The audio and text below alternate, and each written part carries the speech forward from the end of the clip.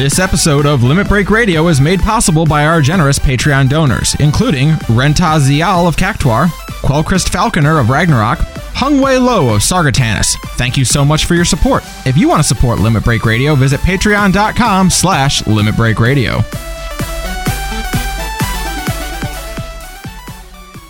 Live from Eorzea. Limit Break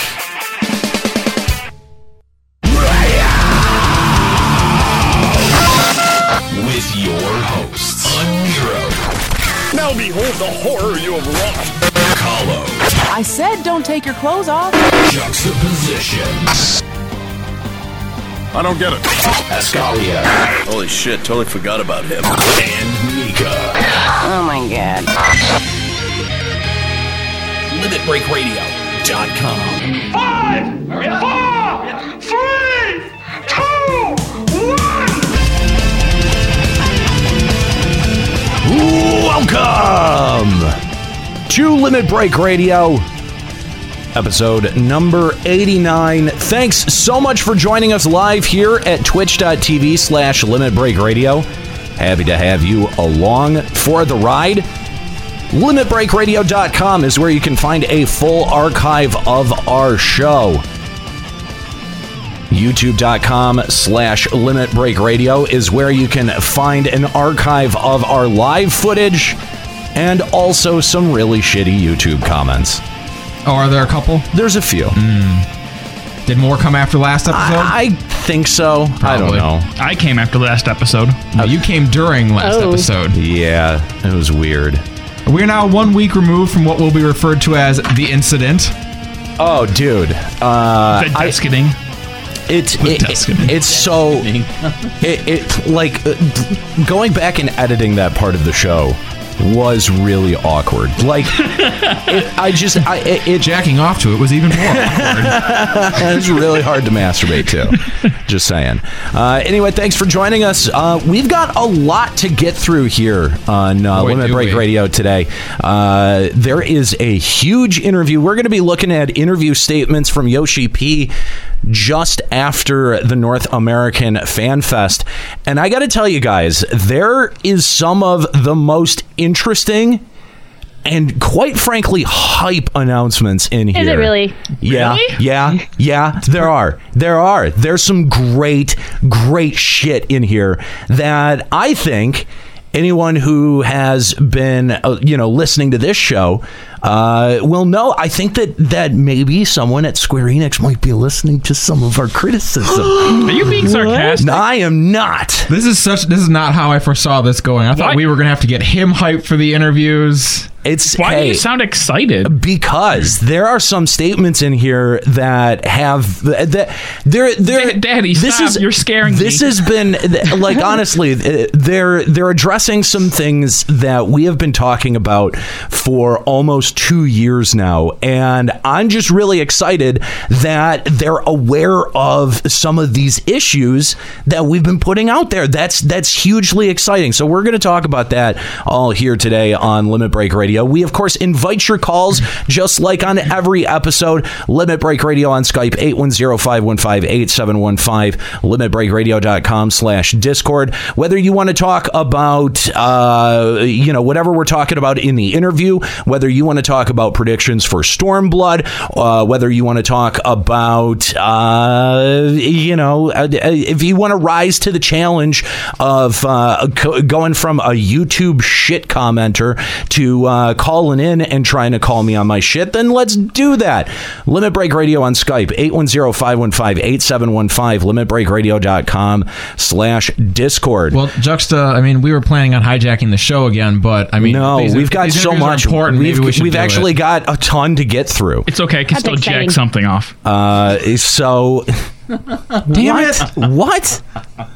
We were going to hijack the show, so now we're just ignoring. Just stop. Ew, gross. Anyway, so let's get right into it and check out what's going on with FF14 news. This is a Limit Breaking News Update. And that news is Square Enix has taken some actions against in-game RMT and other illicit activities. Oh, that reminds me. I need to set my replace the batteries in my smoke alarm. So, between November 10th and November 16th, I didn't get that, but okay. What? You can set your clock by it. Jesus. It's just that was just a swing and a miss. So, like, you couldn't have swung harder. You were like, I've got a great one. You were so excited to get that one out for a while. Yeah, wow. Congratulations, girl. Accounts receiving disciplinary action for RMT advertising 1,005. That still seems like very little. That's not very much at all. That's not very. No. The second number, though, accounts receiving disciplinary action for RMT/illicit activity. That is 28,080. Oh, that's a bigger number. That's a far bigger number. Yeah. Okay. And those the action details there. Permanent bans. Ooh.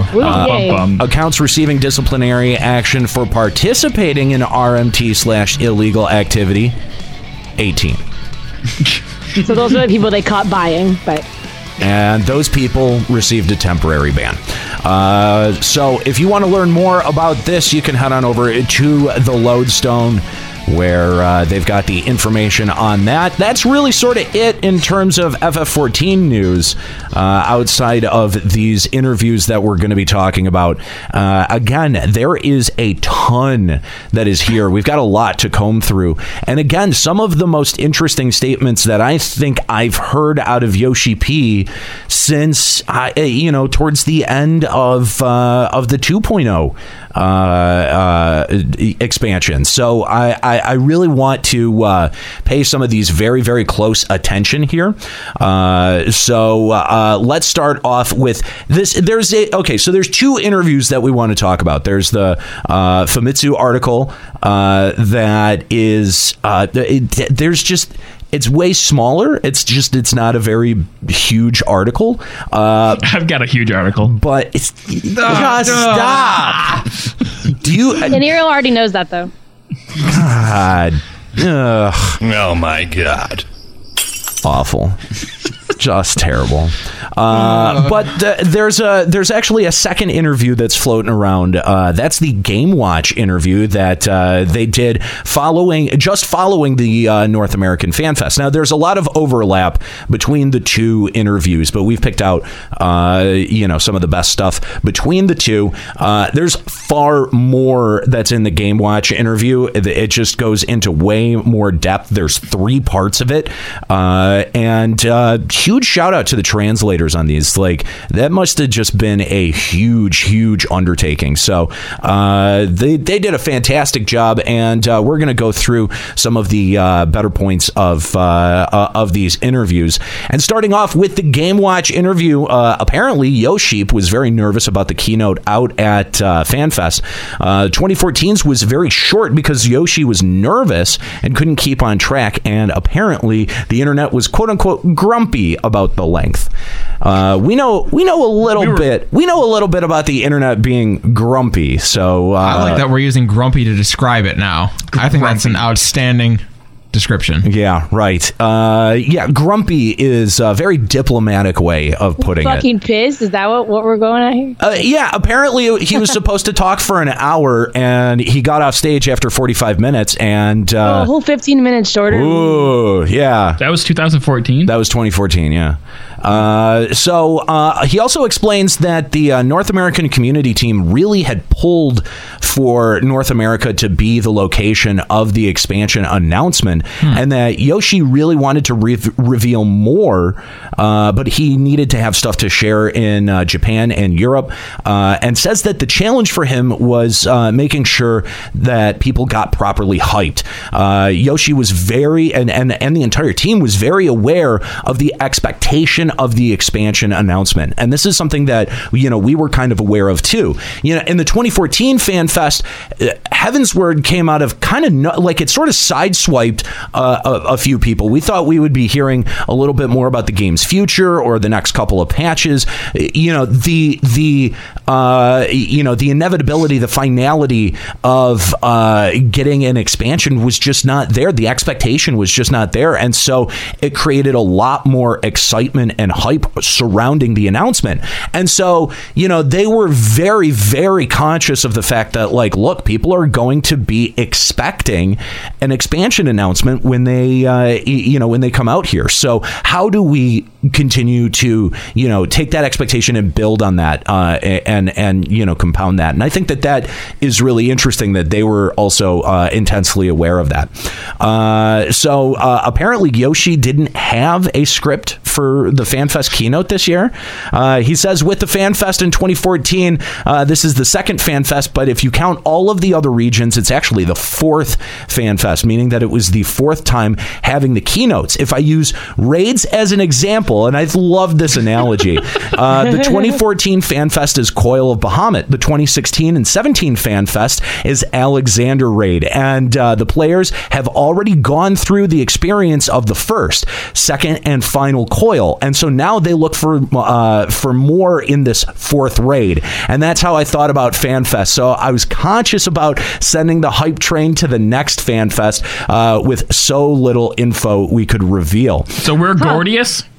Yes, great. A little bit, yeah. Oh, man. With the other two FanFests, starting with Tokyo, we'll be going into detail and expect players to look forward to new features, and then we have patch 3.5. These will gradually reveal the scale of Stormblood, just like when we released A Realm Reborn, and we want this atmosphere where players wonder where the story is going, and this is our objective. Now, I think that this was a great statement and shows how clearly, like, Yoshi is tapped into the community and where we're speculating and wants to drive speculation in certain places. And I think that, you'll kind of see that in some of his more clever responses to, specifics that we saw in the Stormblood trailer a little bit later on in this interview.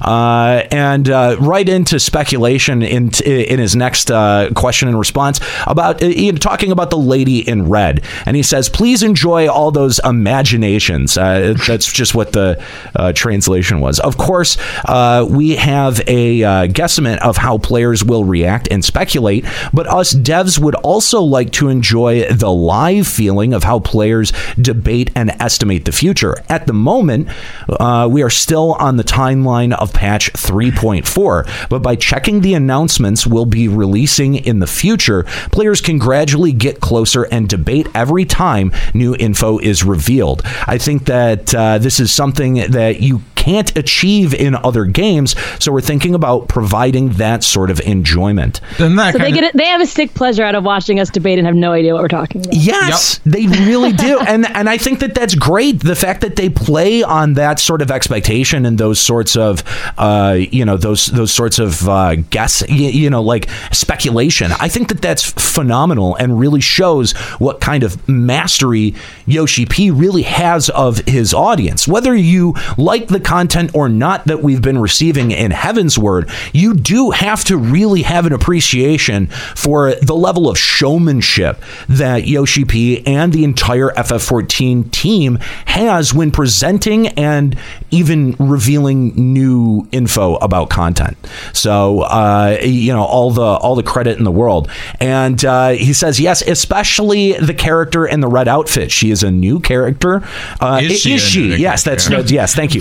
Is she a new character? Is she already an existing character? And who is she? That will be what the future patches will touch on. And so we cut out small portions of the future and showed the players. I hope players enjoy talking about all the possibilities. So is there a possibility that can touch her boobs? Probably not. Probably no. Not. I'm going to guess no. Not unless they really embrace the Japanese-ness of embrace PlayStation VR. No. VR feature. No. the last thing we need. But I think it's also kind of furthers like the idea that the information that we have now, there is no definitive answer out yet. They haven't given one, and it's very on purpose. Right. Yeah, precisely. So he also confirms that Scions will play a role in Stormblood. That's not a huge surprise. Now, this one, Nika, this one is aimed right at you on Videgelt. Is that how you say it? It's supposed to be Vidergelt. Vidergelt? Yeah, it's not spelled right. All right, hey, I was in the ballpark. But there's supposed to be an R in there. I was in the ballpark. If you say that name 3 times, you get a wish. On Vidergelt's role in Stormblood, so he says that rather unique character who gives you his sweaty monk gear and laughs. He might show up in the job quests. He might be a little too sultry for the main story quest. What? I'd like players to look forward to characters who are related to Alamigo and how they turn out in Stormblood. He's definitely he's like the Prince of Alamigo, so he better show up in the main storyline. Sounds like he's a job quest giver. Well, I know. I mean, he's the monk job guy. He's always been the monk job guy, but he is most definitely the Prince of Alamigo who's run away. The Prince of all Saiyans! So he better be somehow tied into it. I mean, he doesn't have to have as big of a role as Justinian did, but he should most definitely be tied into the main story. Maybe he should just get killed off at the start, and that's why we go to Alamigo. I would like that. No. Or maybe he's not actually the prince and it was all a red herring. Why did they say he's sultry? He's not that sultry of a character. I don't know. You tell me. I don't know that much about him. You seem to be very enamored with him. Did he say he's the prince?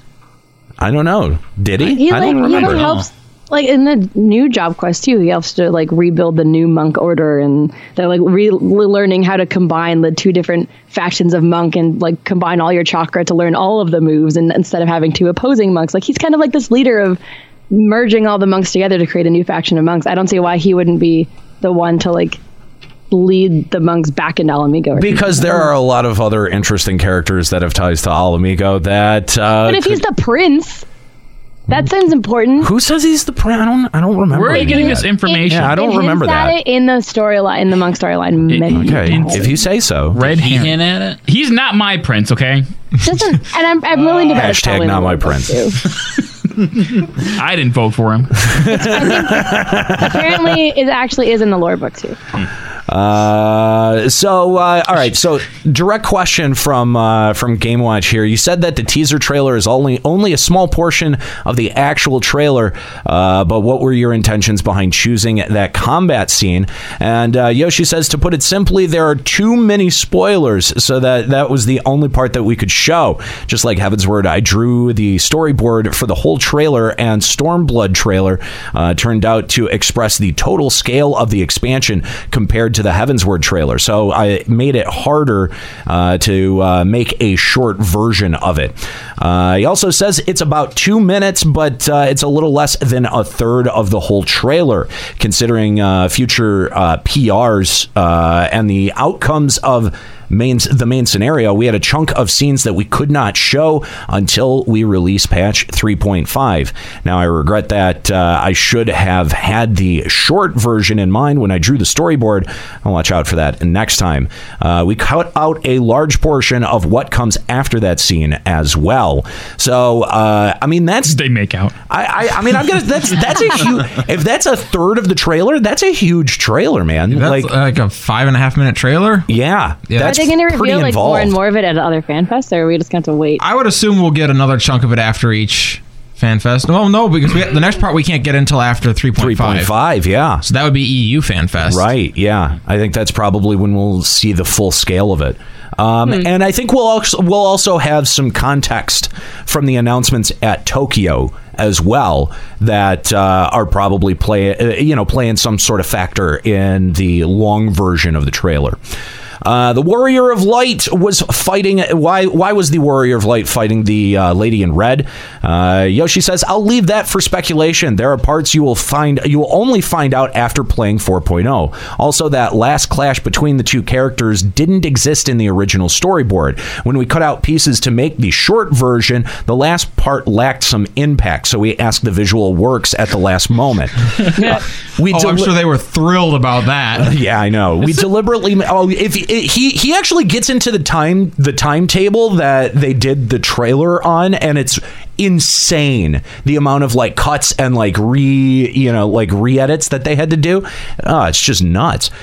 We deliberately made it to where it wasn't FF-ish this time.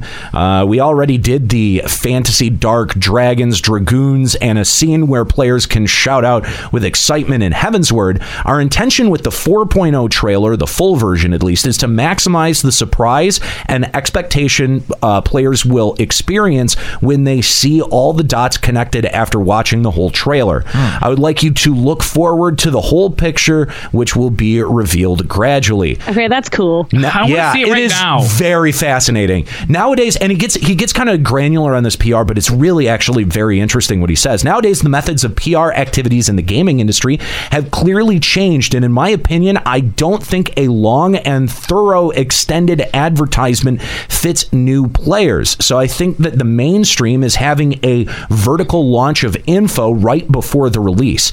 With the current market, unless you're a hardcore gamer, players don't get motivated and interested unless they can touch the game right after they find out about it. With MMORPGs, we have players who continue to play for long periods, so a mid to long-term advertising is also important. But when you release an expansion that is close to a new title, you have to consider both sides. For example, the finished version of the Dragon Quest builders, the Minecraft based on Dragon Quest, barely made it for release, and the following was a coincidence. But we were able to release the trial version 2 weeks before the actual release, which was the most effective of all trials we've ever released. This made me realize again that we've come to an era where it's a one-shot challenge to advertise everything right before the game comes out. Well, we're kind of seeing this with Final Fantasy XV, where for a lot of people the delay and everything has really cooled the hype for it. I think you're right. And I think that people are starting to question some of the, extra ancillary stuff, all of the DLC announcements. I mean, just copious amounts of DLC, other announcements like the FF15 MMO that we talked about last week on Final Encountercast. Like all of these things sort of start to add up to something that makes fans a little bit skittish and a little bit worried about what the product is going to end up being. I think it has something to do with the saturation of the market. Back in the day, there wasn't as much, so when a delay happened, it just made you want it more. Nowadays, if a delay happens, oh, cool, I got $50 to go spend on something else. And actually, Yoshi-P addresses that in the old era, game titles were announced a year or 2 years before release, and you would reveal tidbits of info every 6 months, and that was the norm. The market and the players were starving, and so players were able to wait for new info and spend time imagining about the game until it was actually released. But the modern market is different, where we have so many options, including other entertainment, to choose from. So that kind of info spread out over time will get wiped out by games that you can enjoy right at that moment. Indeed, we still have more than half a year worth of time until Stormblood, until early summer 2017. So a normal person will be slightly interested but forget about it after a while. So the announcement we just had wasn't for the mass majority, but it was aimed at all the current players first. We'll start by building up the ground with the players and raise the heat with the future FanFest, starting with Tokyo, and then we'll maximize the hype at the Frankfurt FanFest. Wow, that's a lot of Frankfurt FanFest.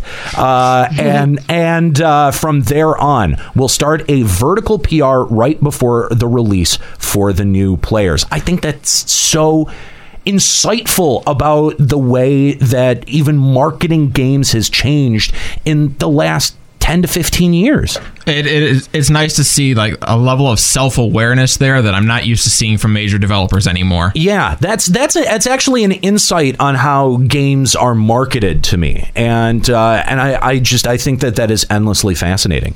The next question about what percent of info about Stormblood did we get at the North American FanFest? When you think about the ratio of actual game time to level cap, release is pretty big, so it's a difficult question direction, but we haven't told you anything about new features. So if we're talking about the amount of announcements themselves, I'd say it's perfectly 1/3. But actually, the spoilers we have ready for Tokyo and Frankfurt FanFest are way huger. So, we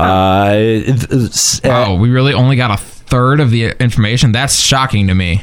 Yeah, if that's accurate, that is. I mean, it's amazing. only 1/3 of what they're going to announce. It's not 1/3 of like the stuff we still have to learn about Stormblood in general. It's like out of all the things they plan to announce, we got 1/3 of it. I think he's talking about how like because we got the level cap announcement, quote unquote, that's like 1/3 of the game. So here's it's 1/3 of their announcement. No, I don't know. I don't think that's what he's saying. Really? I don't know. No, that's why he says if you're talking about the announcements themselves. They're saying that out of all the things we plan to announce, we gave 1/3 of it at FanFest. But there's obviously more stuff about Stormblood that they're not going to announce like right away. Okay, well then there's not very much. If we have 1/3 of all the announcements they have, that's not very much unless they're putting a whole lot of weight in just announcing the Stormblood expansion. You don't think that's a whole lot? We got quite a bit, I thought, at FanFest. Yeah, we did. Yeah, they're going to announce 1/3 at each FanFest, obviously. I was into PS3. I mean, I was really satisfied with the amount that we got out there. I mean, revamp. I get. It just seems. What's sticking with you? What's the problem? I just feel like I don't feel like we really got that much information. I mean, we got Stormblood, PS3 ending, and the inventory, and then revamping the battle system. But we don't know how it's going to be revamped. I don't think it's going to be that big. We know they're reevaluating. Someone didn't read the interview. Ability bloat and all that shit. Yeah, we got the. We know that they're getting the level cap increase. And that this expansion is going to focus on monks and Alamigo, like we confirmed all that stuff. And I think we're going to get new zones. That's a big announcement too. Right. It was speculated before, but now it's confirmed. So I think that all counts as announcements, and that's why they're saying that in terms of what's spoilers is going to be bigger at the later FanFest because it's stuff that we hadn't actually figured out yet. Eureka. I forgot about Eureka. We didn't know anything about Eureka. That's fair. I mean, it's not like there was nothing. Come on now. I just forgot a lot. Drink it all away, huh? Well, there was a lot of that out there. Well, you're not wrong. Why choose Alamigo as the setting? 1.0 had a lot of foreshadowing, says Yoshi, especially involving Alamigo with Ul'dah.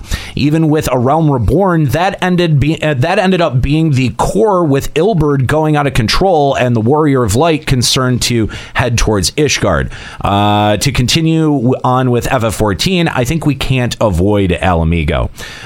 So it follows up with Alamigo was chosen pretty early on, not as quickly as Ishgard. When I took my current spot from the previous producer, I got the explanation that all this gothic dark fantasy elements will be found in Ishgard, but Ishgard wasn't in the game yet. Womp womp. And I thought that just having the lore for the place was meaningless. So I thought the first thing that I had to do was open the gates of Ishgard and let the players enter Ishgard first. Another reason was because we could turn the story into what revolves around dragoons and dragons, and that allowed us to choose it immediately. Add to that, with Japan being an extremely peaceful country, we thought Japanese players would have trouble accepting the values and settings Alamigo had. So I spent some time with my decisions, having two sides, one that rules and one that is ruled by, and advancing to take back your home or land wasn't a theme that I thought Japanese players would want to dive into. So I thought releasing Alamigo right after A Realm Reborn wouldn't have a positive response. That's really interesting. That makes sense. And it does go to show you how different we are as cultures, because the whole Alamigo idea really spoke to all of us as Americans. Yeah, I think so. I think you're right. I think you're absolutely right. I guess it never occurred to me that would be like not received well in Japan. Well, and I think that Yoshi's absolutely right that with all of the lore and the fact that you could see Ishgard in the distance, that there was sort of an obligation to go there. Like, we kind of had. Wasn't there like a whole bunch of holdovers from 1.0 where they're gonna go to Ishgard pretty soon, and then that just never panned out. Yeah. I mean, Ishgard was supposed to be a part of 1.0. He even said it right there. Like that sort of confirms it, that like that was the intention. It was supposed to be a part of 1.0. They never even got that far in the development, and so they had probably even had assets modeled, because they had the city in the distance modeled, that they needed to figure out what to do with. So you have a palette to already sort of paint with, and I think it was smart. It was smart to go to Ishgard and let us go up to the north and the west portion of the continent, and that this makes sense. Like when he says, like we can't continue to progress in FF14 without going to Alamigo. Like that makes a whole lot of sense. If we went anywhere else, we'd just be thinking, so are we just ignoring Alamigo the whole time? Yeah, exactly. Yeah. They pretty much chose Alamigo as the setting right after the 3.0 launch. So another question: during Heaven's Word, there's a scene where you fight Raubon, who has the same name and weapon as the general of the Immortal Flames in Final Fantasy XI. But was that intended to send the message that Alamigo is where the next expansion takes place? If you ask if this was intentional, the answer would be no. There's a possibility that the staff did it unconsciously. Raubon is a character who originally won his way up the Colosseum with his own arms. I see what you did there. But we weren't able to use that setting in-game really well up to that point. In patch 2.55, we saw him go reckless once, and we can say that he's a character who is easy to move around when it comes face-to-face combat out of the three nations. So, just an interesting note about Raubon. That little nod to FF11, apparently not supposed to be intentional, not supposed to be any kind of Easter egg there. So since we're moving forward to free Alamigo, do you have any plans on how to represent the lore, like having the Alamigan resistance fighting the Empire in all sorts of places? Ooh, this is the question I've been waiting on. Yes, we are trying to challenge gimmicks that we haven't had before. The story is originally about taking back a land that is politically occupied, so we'd like to make it look proper as an MMORPG. It's about time I wanted to put an end to the three nations of Eorzea not doing anything because of political reasons / considerations. So we'll be doing something new. I can't say much more than that, but it's a Final Fantasy title after all, so there are parts where other MMOs wouldn't spend their costs on that we intend to use our resources on to hype up the story. Is that a shot at World of Warcraft? Might be. Might be. I mean, it's basically the fact that everyone says that Final Fantasy MMOs are great because they spend more time on the story, where your average MMO spends more time on like battle or PvP. So they're like, oh, I keep going back to Final Fantasy because of its great story. Right. They always said that about 11 too. I knew people who played both back in college, and they're like, I just keep coming back to 11 because the story is so good. So, I mean, that makes sense. That's what Final Fantasy is known for, is its characters and story. So that doesn't surprise me. I definitely think that was just sort of like a little bit of a nod to say, yeah, we're going to put some good narrative elements here. Good. Definitely. They're spending the money. That's good. That's always good to hear. Yeah, right. Square Enix is taking the money and running. They confirmed new Beastmen. New Beastmen. Whoa. Kind of expected. Are there any chances we'll have new areas outside of Alamigo? For example, areas that are located in the north of Ishgard? Answer: I'm not sure about that. Yoshi. That's not a no. You should be sure of something like that. So it goes on to ask, like Ilsilberd or Doma. And like we said today, we would like you to free Alamigo From there on, it's up to your imagination. So he's really leaving it open to speculation. Speculate where you're going to say anything. Yeah, he's like, where you're working towards El Amigo. That's what I'm willing to tell you right now. That's what I get from that. During the keynotes, you announced that flying will be available in the 4.0 areas, and that was unexpected in a way. It's definitely fun to fly around, but it's difficult to implement that, right? Yoshi-P answers that it is difficult, but the specifications are complete, so it's all up to how we create the maps. Also, when it comes to an MMORPG, you'll see a lot of refusal from players when you take away something convenient that's already in the game. So the new areas are basically designed with flying in mind. Yeah, flying is like smartphones. You can't go back. Yeah. Once you've had it. The cat's out of the bag at this point. There is still no plans to add flying into the 2.0 zones. So just so you know. That makes sense. They weren't made with like the Y-axis. Like... Yeah, no, there would have to be a lot of retooling of those zones to make them work. It's a lot of effort I wouldn't want them spending on 2.0 zones. Yeah. Right? Yeah, totally. So this is, I thought, a pretty insightful question. Are there other modes of transportation apart from flying? Yoshi-P says it's not limited to transportation, but we do have the intention to up the game experience by one more stage. So we'd like you to wait for further announcements. Swimming. The next question goes on to say, well, when you think about the Final Fantasy order, you start by walking, then you enter the sea, and then you fly. Now in FF14, you can already fly, which means that the only option remaining is diving under the water. The answer to that is it's nice to be able to dive underwater, isn't it? We all we can do is around the water is be around the water, even though people wear swimsuits and good graphics. Maybe we'll get our ships back like in 1.0. So we get a Lapras and we can surf around on it, right? No. I don't think that. The next, what this means is I can have that crossover. That no. What's better than flying? Going through space to the Garlean space station on the moon. Oh my god! We got to go to space in FF7. Shut the fuck. And FF4, bro. FF8.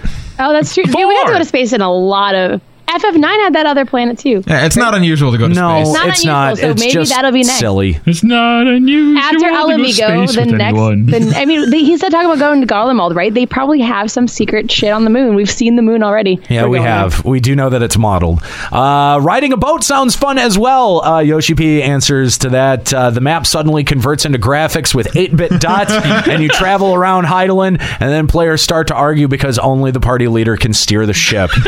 Sounds interesting. I love it. Oh my god! Yeah. I love how they're not.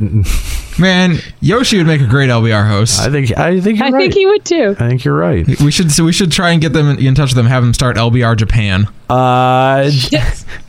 And then the question here, after seeing the new areas in El Amigo, the lighting and atmosphere seems different to the current ones. Is there a concept for these new areas?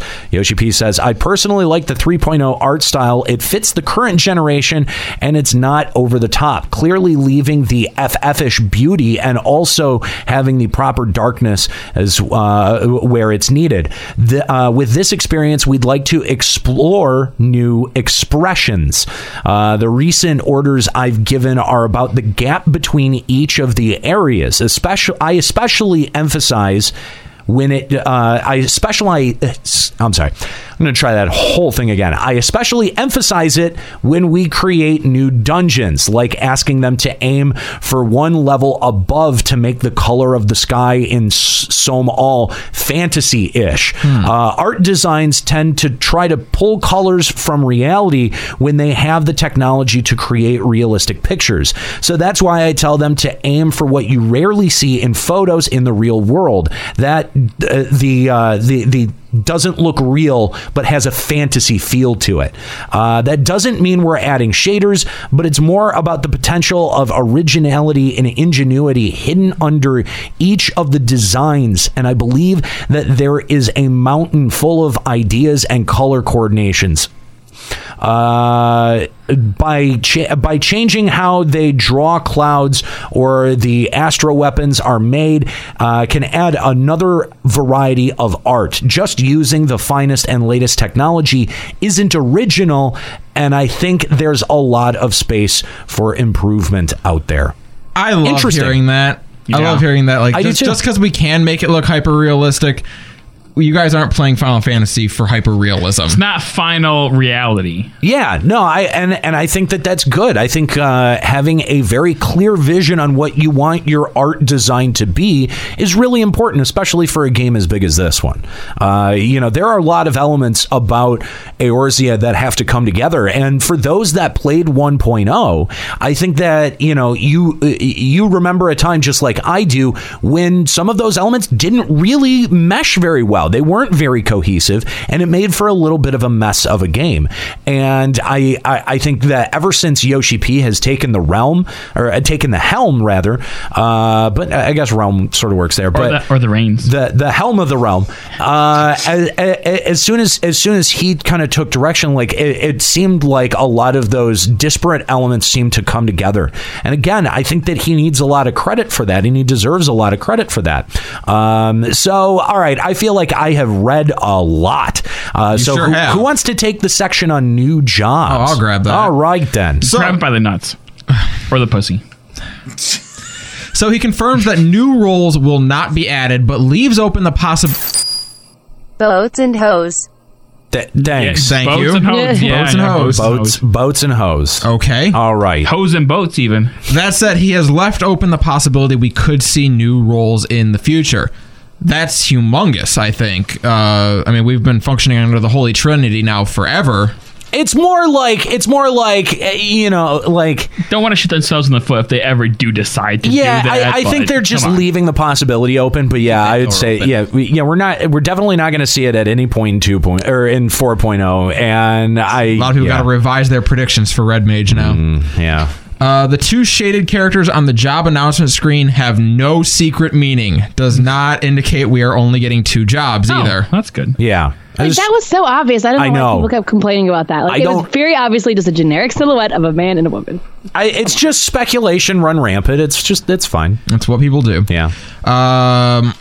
So he's going to leave how many jobs we'll see open to speculation. Of course. Well, we'll hear more at future FanFest, I'm sure. And we'll hear. I'm almost positive that it's going to be 3. I have a feeling that it's going to be 3. Yep. So we'll hear more about new jobs and quote various topics at Tokyo FanFest. What about hot topics? Sure. Do you think they'll be hot? The monk one, sure. Can you add anything productive to this conversation, please? I could try. Do that. Would you? A little? And he's confirmed the Warrior of Light will be wearing new monk job-specific equipment. In the trailer he is? Yes. That is the new GISC for Monk in the... To be wearing, in the trailer, yep.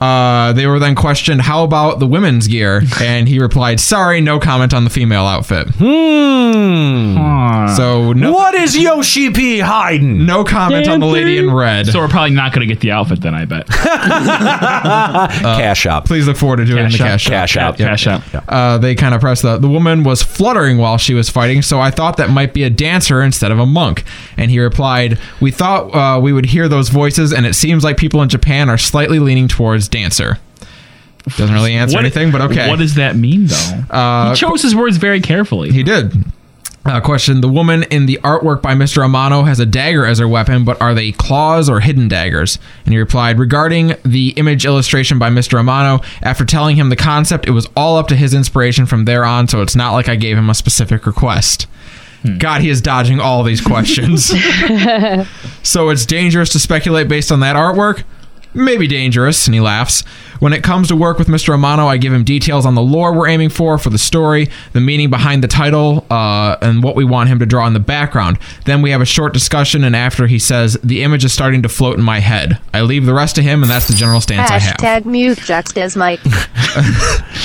So basically he was like, yeah, the artist did some shit that I didn't. I really do think he's trying to downplay it a lot. He's definitely trying to say there is a lot of artists he's taking his own prerogative with it. Maybe he's dancing around.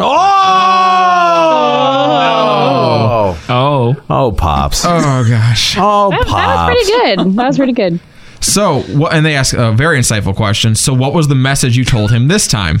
And he replied, the flag. The liberators and the flag is the concept. It's not likely they are conscious about being liberators, but when an artist from the future were to draw they will probably be called liberators. When an artist from the future tries to draw them, they will probably be called liberators. They didn't make a flag for the resistance, but they just have a worn-out flag to symbolize their unity. Not a single mark on it, and the people who agree to fight for freedom are the ones to become the picture. And that is what I told Mr. Amano.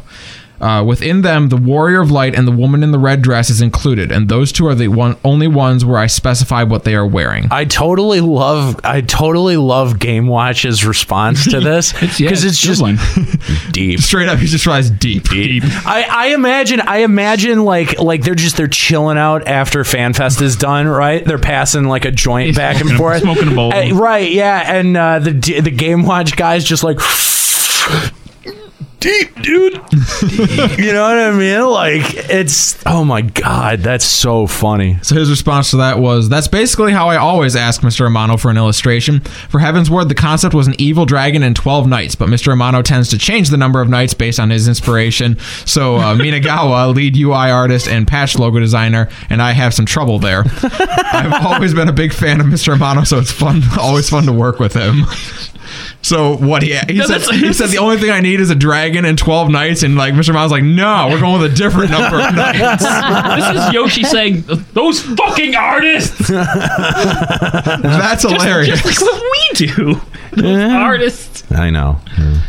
And that's basically what he had to say about jobs, but they went on to lore. That's exciting. So during the main scenario quest, the second emperor, Varus Zosgalvis, talked about the right to conquer Eorzea and how small of a matter it was compared to the fate of the star. Will the Garlean Empire show their side and vision of the threat of Ardor? Now, we've actually done quite a bit of speculation about this and about the new villain, what is it, Xenos? Xenos. And there are some really interesting statements about what we're going to be seeing. I remember that at FanFest, one of Ethis's predictions was that Xenos was going to end up being a monster that we have not ever seen the likes of in Eorzea, because each of the villains, or antagonists, really, you can kind of see a little bit of sympathy in there. Like there's, if you look at their argument, like some of Gaius's arguments, and even some of what the Asians are doing, their machinations, we don't really know what is actually happening. So they may be working toward their own ends, and just some really interesting statements about the motivation of Xenos here. So let's hear about that. So his answer was, that might have to wait until the 4.x series. The Warrior of Light's view during the expansion will be all about focusing on the ongoing battle to win freedom from the Garlean Empire's rule. In A Realm Reborn, the Warrior of Light prevented the invasion of the Garlean Empire, then he or she put an end to the Dragon Song War, and finally the alliance consisted of 4 nations just came back. You will see a glimpse of the ideal of the Empire, but it will be further down the line where we dig deeper into it. During the Please Look Forward to It stage we had today, we were asked if we have 5.0 in mind, but we have a brief image of how it's going to end. We'll continue to sneak foreshadowing here and there and gradually build up the story. Interesting. Very, very interesting. Hasio, I just saw that you said you donated to Mute Juxta's mic. Where, I don't know what did that notification not go off? Yeah, so we didn't. No. I don't remember hearing it. I heard it. Really? You heard it? What? You heard it? I don't think it had. I don't know that it went off on our screen. It definitely didn't. Okay, all right. I'm not going crazy. All right, so I'm gonna just have it resend. # Mute Juxta's mic. Maybe we just didn't hear it. Maybe I definitely heard it. Maybe we have a short in the headphone cable, so sometimes if we don't have, the chat heard it. Okay, man, yeah, all right, I just resent it again. It popped on the screen, but we didn't hear it. Okay, sorry. We appreciate that, and also, okay, there we go. I wasn't ignoring you. I just we didn't hear it. I don't know why. That's weird. So they ask, we heard a huge cheer when you talked about new primals. Will the flow stay the same where Asians lead certain races to summon a primal, and will that continue? And he replied, it won't be all about Asians. The problem of it getting boring if it's all about Asians is one reason, and what the Asians are currently doing is a measure of interference in domestic affairs. When it comes to a different region, they'll have a different approach to the matter.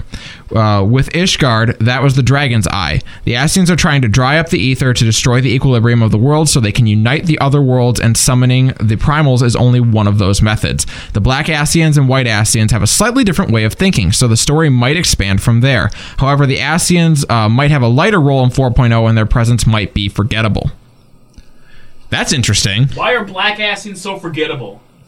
Black Asians' lives matter. Oh my God! There we go. There it is. Good there night, we go. Yeah. Oh my God. So there. I mean, I think that Yoshi-P sort of just echoed the same sort of sentiment that I had put forth. That like a lot of the other antagonists do have some kind of point of view, at least. Like they have some sort of point of view, and it sounds like we're going to be getting something very different with Xenos.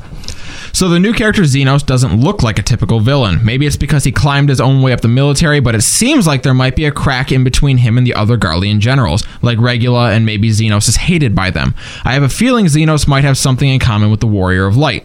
The answer there is, this answer won't be about Xenos, but everything about Regula will be revealed after patch 3.5. Interesting. We'd like to collect all the foreshadowing up to now and connect the story to 4.0. Some mysteries about the world will be left unsolved, but the other small foreshadowing in the 3.x series should be resolved. Wow. So yeah, he didn't say anything about Xenos there. He wasn't kidding. You said Xenos will be a totally different character to any of what we've seen. How is he different? And the answer is, all I can say is nobody will be able to sympathize with him. Interesting. Damn. That includes you, Aniro. I don't know, man. Even you will not be able to sympathize. We'll see. He's going to be a bastard. Yeah. Question. He has a sheath, saya for a katana, and a sword. So then he must be... And the answer is, what he actually looks like and his personality aren't that related, but his weapon is a gunblade. Note, all generals from each 14 Legion has a weapon called gun plus weapon name. Examples are Nail's gun halberd, Regula's gun bastard sword, and so on. By the way, after the 2.0 main scenario ended, the players were sick of the three nations talking about their public stance, and quite a lot of players gave us feedback that they wanted to work for the Empire. But with 4.0... I love that. I love that. I'm not alone. Yes! I think we all said that at one point or another, but with 4.0, we won't be hearing those voices anymore. Wow. Xenos will be a different type of villain, or should I say, an opponent you will face. Holy shit. That sounds dark as Wait, read the fuck. next one. Yeah, and they said, like Kefka, and he said, comparing them will spoil the image, so I'll avoid that question, but Xenos is the son of the current emperor. Interesting. These guys are going to be bastards.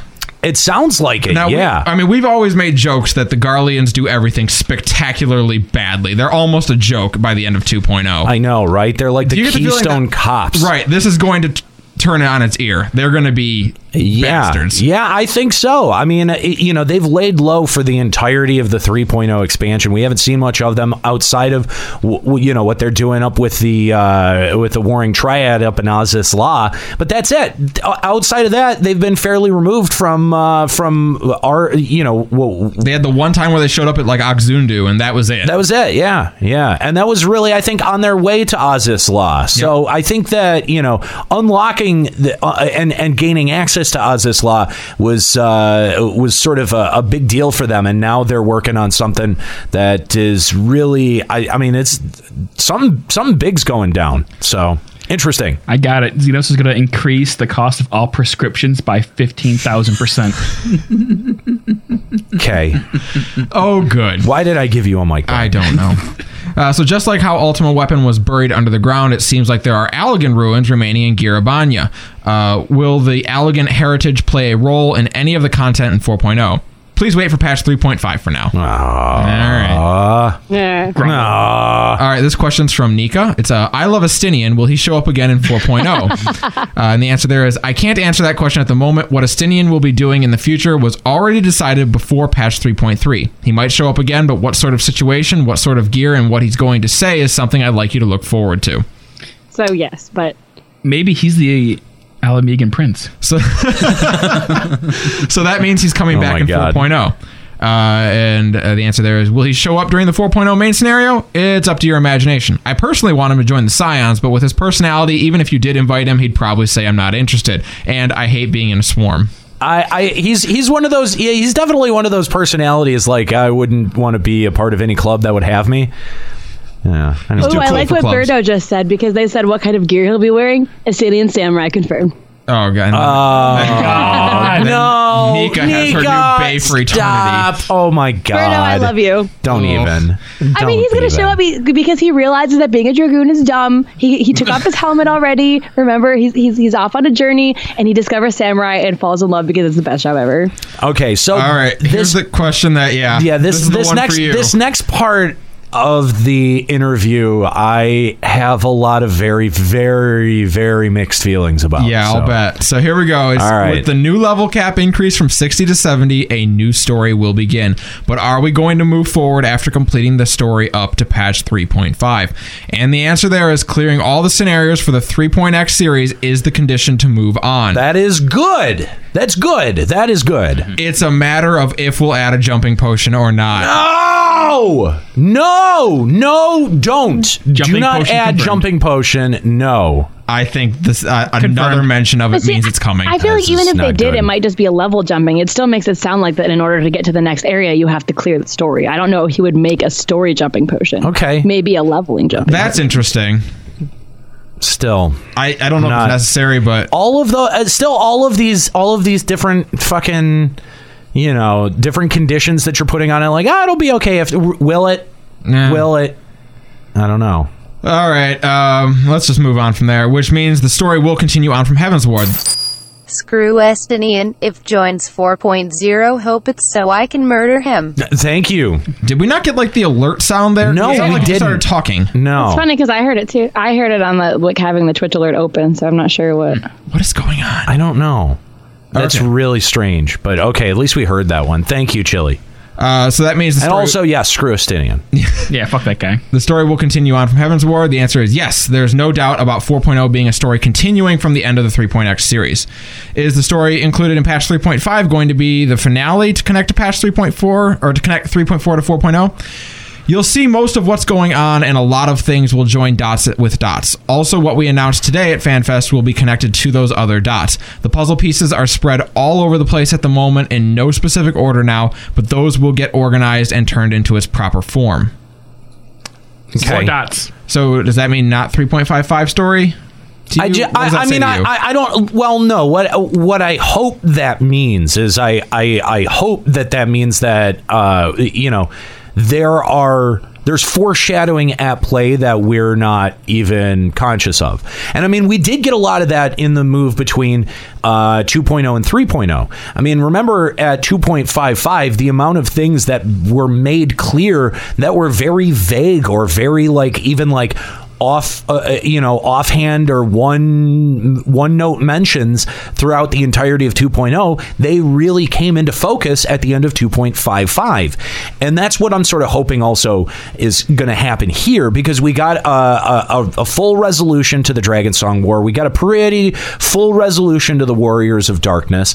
And so I've got to wonder, what are the pieces that are in play already if 3.5 is going to be such a huge setup for 4.0. If it's only the Alamegan stuff, then okay, I've seen that coming from a mile away. But it's always the stuff that I didn't expect that I'm most interested by, and that I think gets my imagination running the most. I think it's got to be the Alamegan stuff and Omega. Yeah, because there definitely does seem to be a big nod towards that at the end of the current MSQ. So they say you want us to enjoy that for the time being, and they say the live feeling where the patch moves forward and using the new info revealed from other sources to solve the puzzle is the fun part. Yeah, see, okay, that tells me that they're at least thinking about it, which is good. So, all right, here we go. Oh boy, deep breaths. Deep breaths, everyone. Yep, here we go. In a past interview, we asked about the jump potion, and it's still not in the game for the global version. If you were to add it into the game, I'm guessing it'll be when patch 4.0 is released. What are your current plans? The ratio of implementing it is around 7-3, and we have read the feedback from the community. Damn it. It seems like the negative reactions are fewer than we expected. Seriously? What? Not from us, they weren't. I remember touching on this subject in a different interview, and again, the feedback we got was, as long as you don't destroy the balancing community, we'll leave the final decision to you. Man, that's a lot of faith that's being put into Yoshi-P there. I don't think I have that much faith. I think that the jumping potion is one of the worst ideas that I've heard. Of course, it's not like it's already decided, and we'll continue to consider listening to everyone's reactions. Even after today's keynotes, when a person asked if we need to clear all the 3.x content on the internet, another person answered that's exactly why we need a jump potion. And after seeing those debates, it felt like our players are seriously thinking about FF14 in the community. Oh, well, God. he's not wrong about that. That at least the debates are happening. And again, I'm going to say that no, it's not a good idea. The reason being is that you cut out a huge portion of your game, and it really just feels like caving to that whole like gimme now mentality. And I fucking hate that shit. Everyone, please get on the official forums and say no. They are still listening. Or just express your opinion. Yeah. Express what your opinion is, whatever your opinion is. As long as it's no. But I can't express enough how much of a concession that feels like.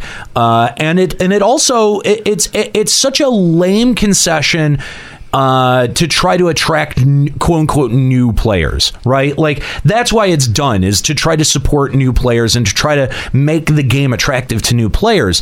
But when the problem is that you're bleeding your talent from the top portion of your game and then creating an atmosphere whereby new players coming in are rewarded for doing absolutely nothing, then you're gonna get a player base that really is just not even competent at basic mechanics, basic everyday stuff. You'll have people failing dungeons at a regular rate. Like that's the kind of stuff that gets me really irritated, because it's stuff that the game teaches you intrinsically through the process of leveling, through the process of going to 1 to 60.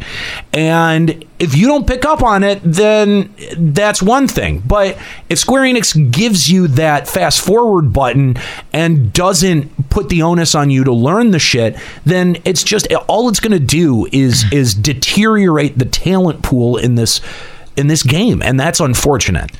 So they follow up on that saying, let's say you were going to implement the jump potion for the global version. How will it work? For example, will you jump right up to level 60 by drinking one bottle, or will you stop at 50?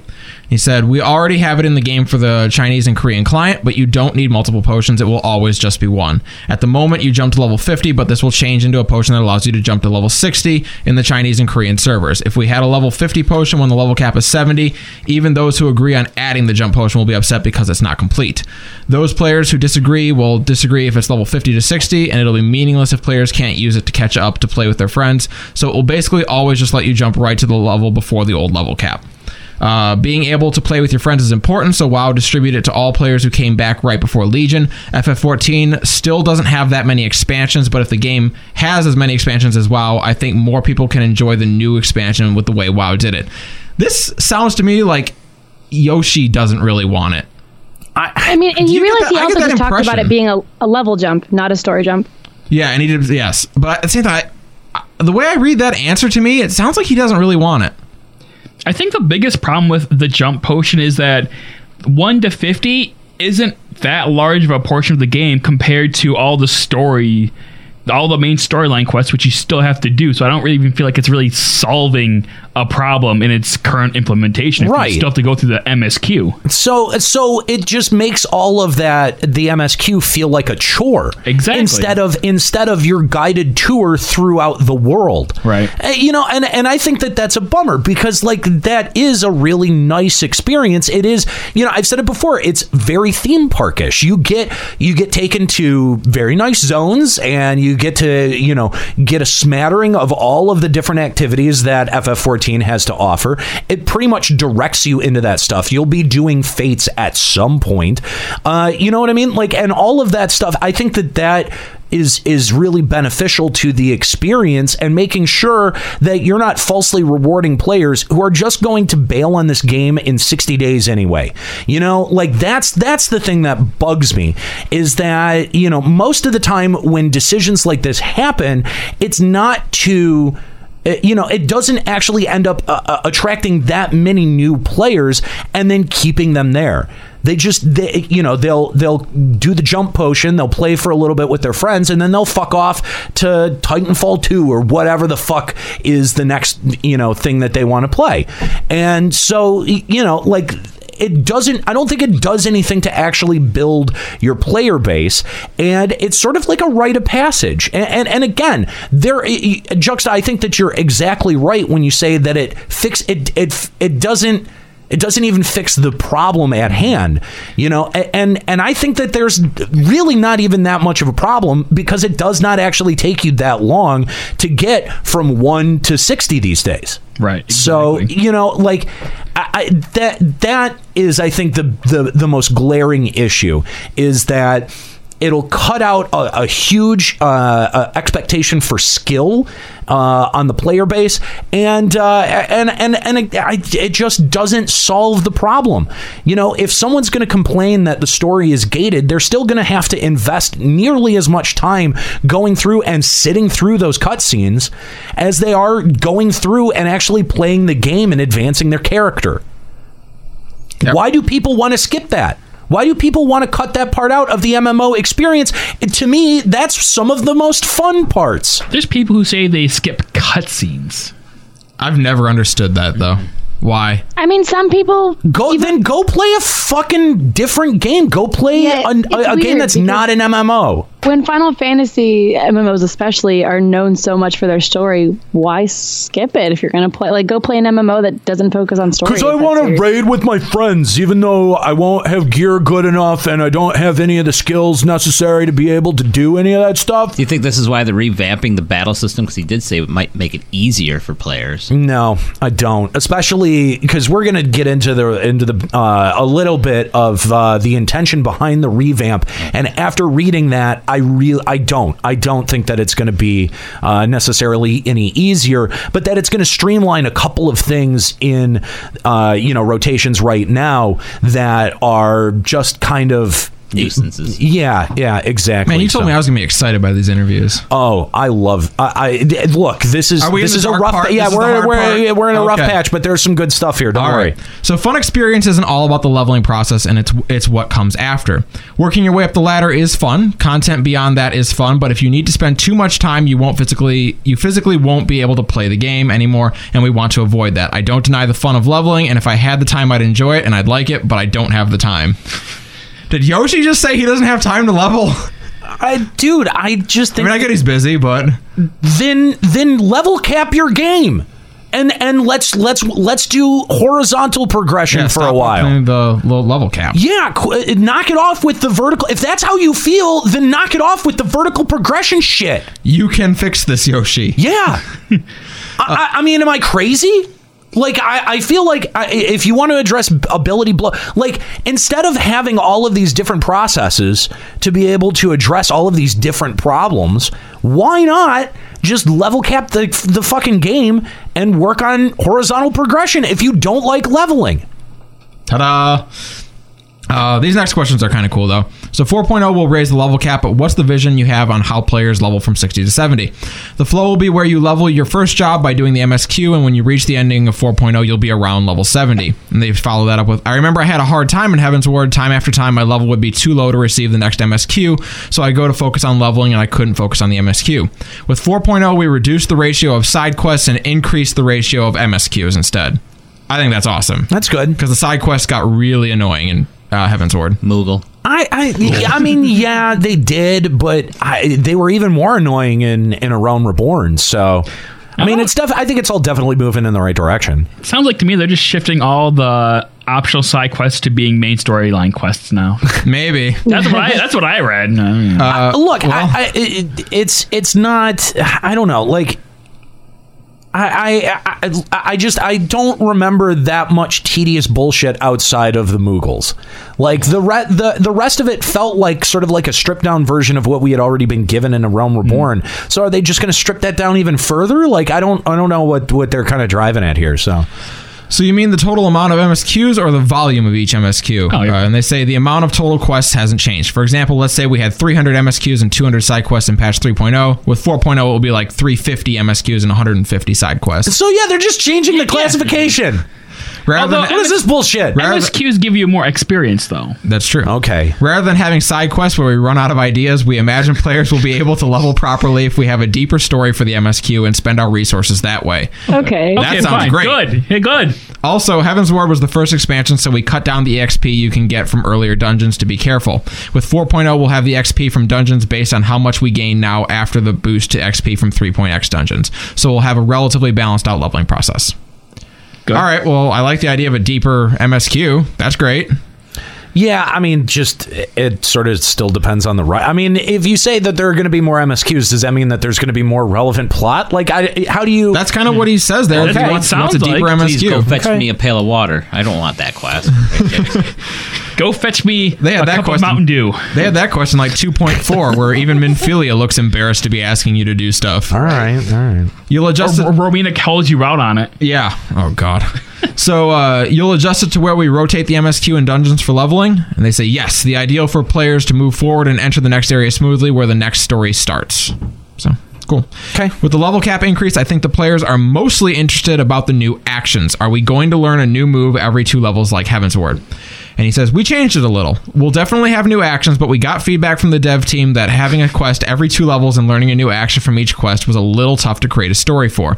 So there are actions you learn by just reaching a certain level and actions you learn through job quests. Okay. All right. So we're going to have less job quests, though?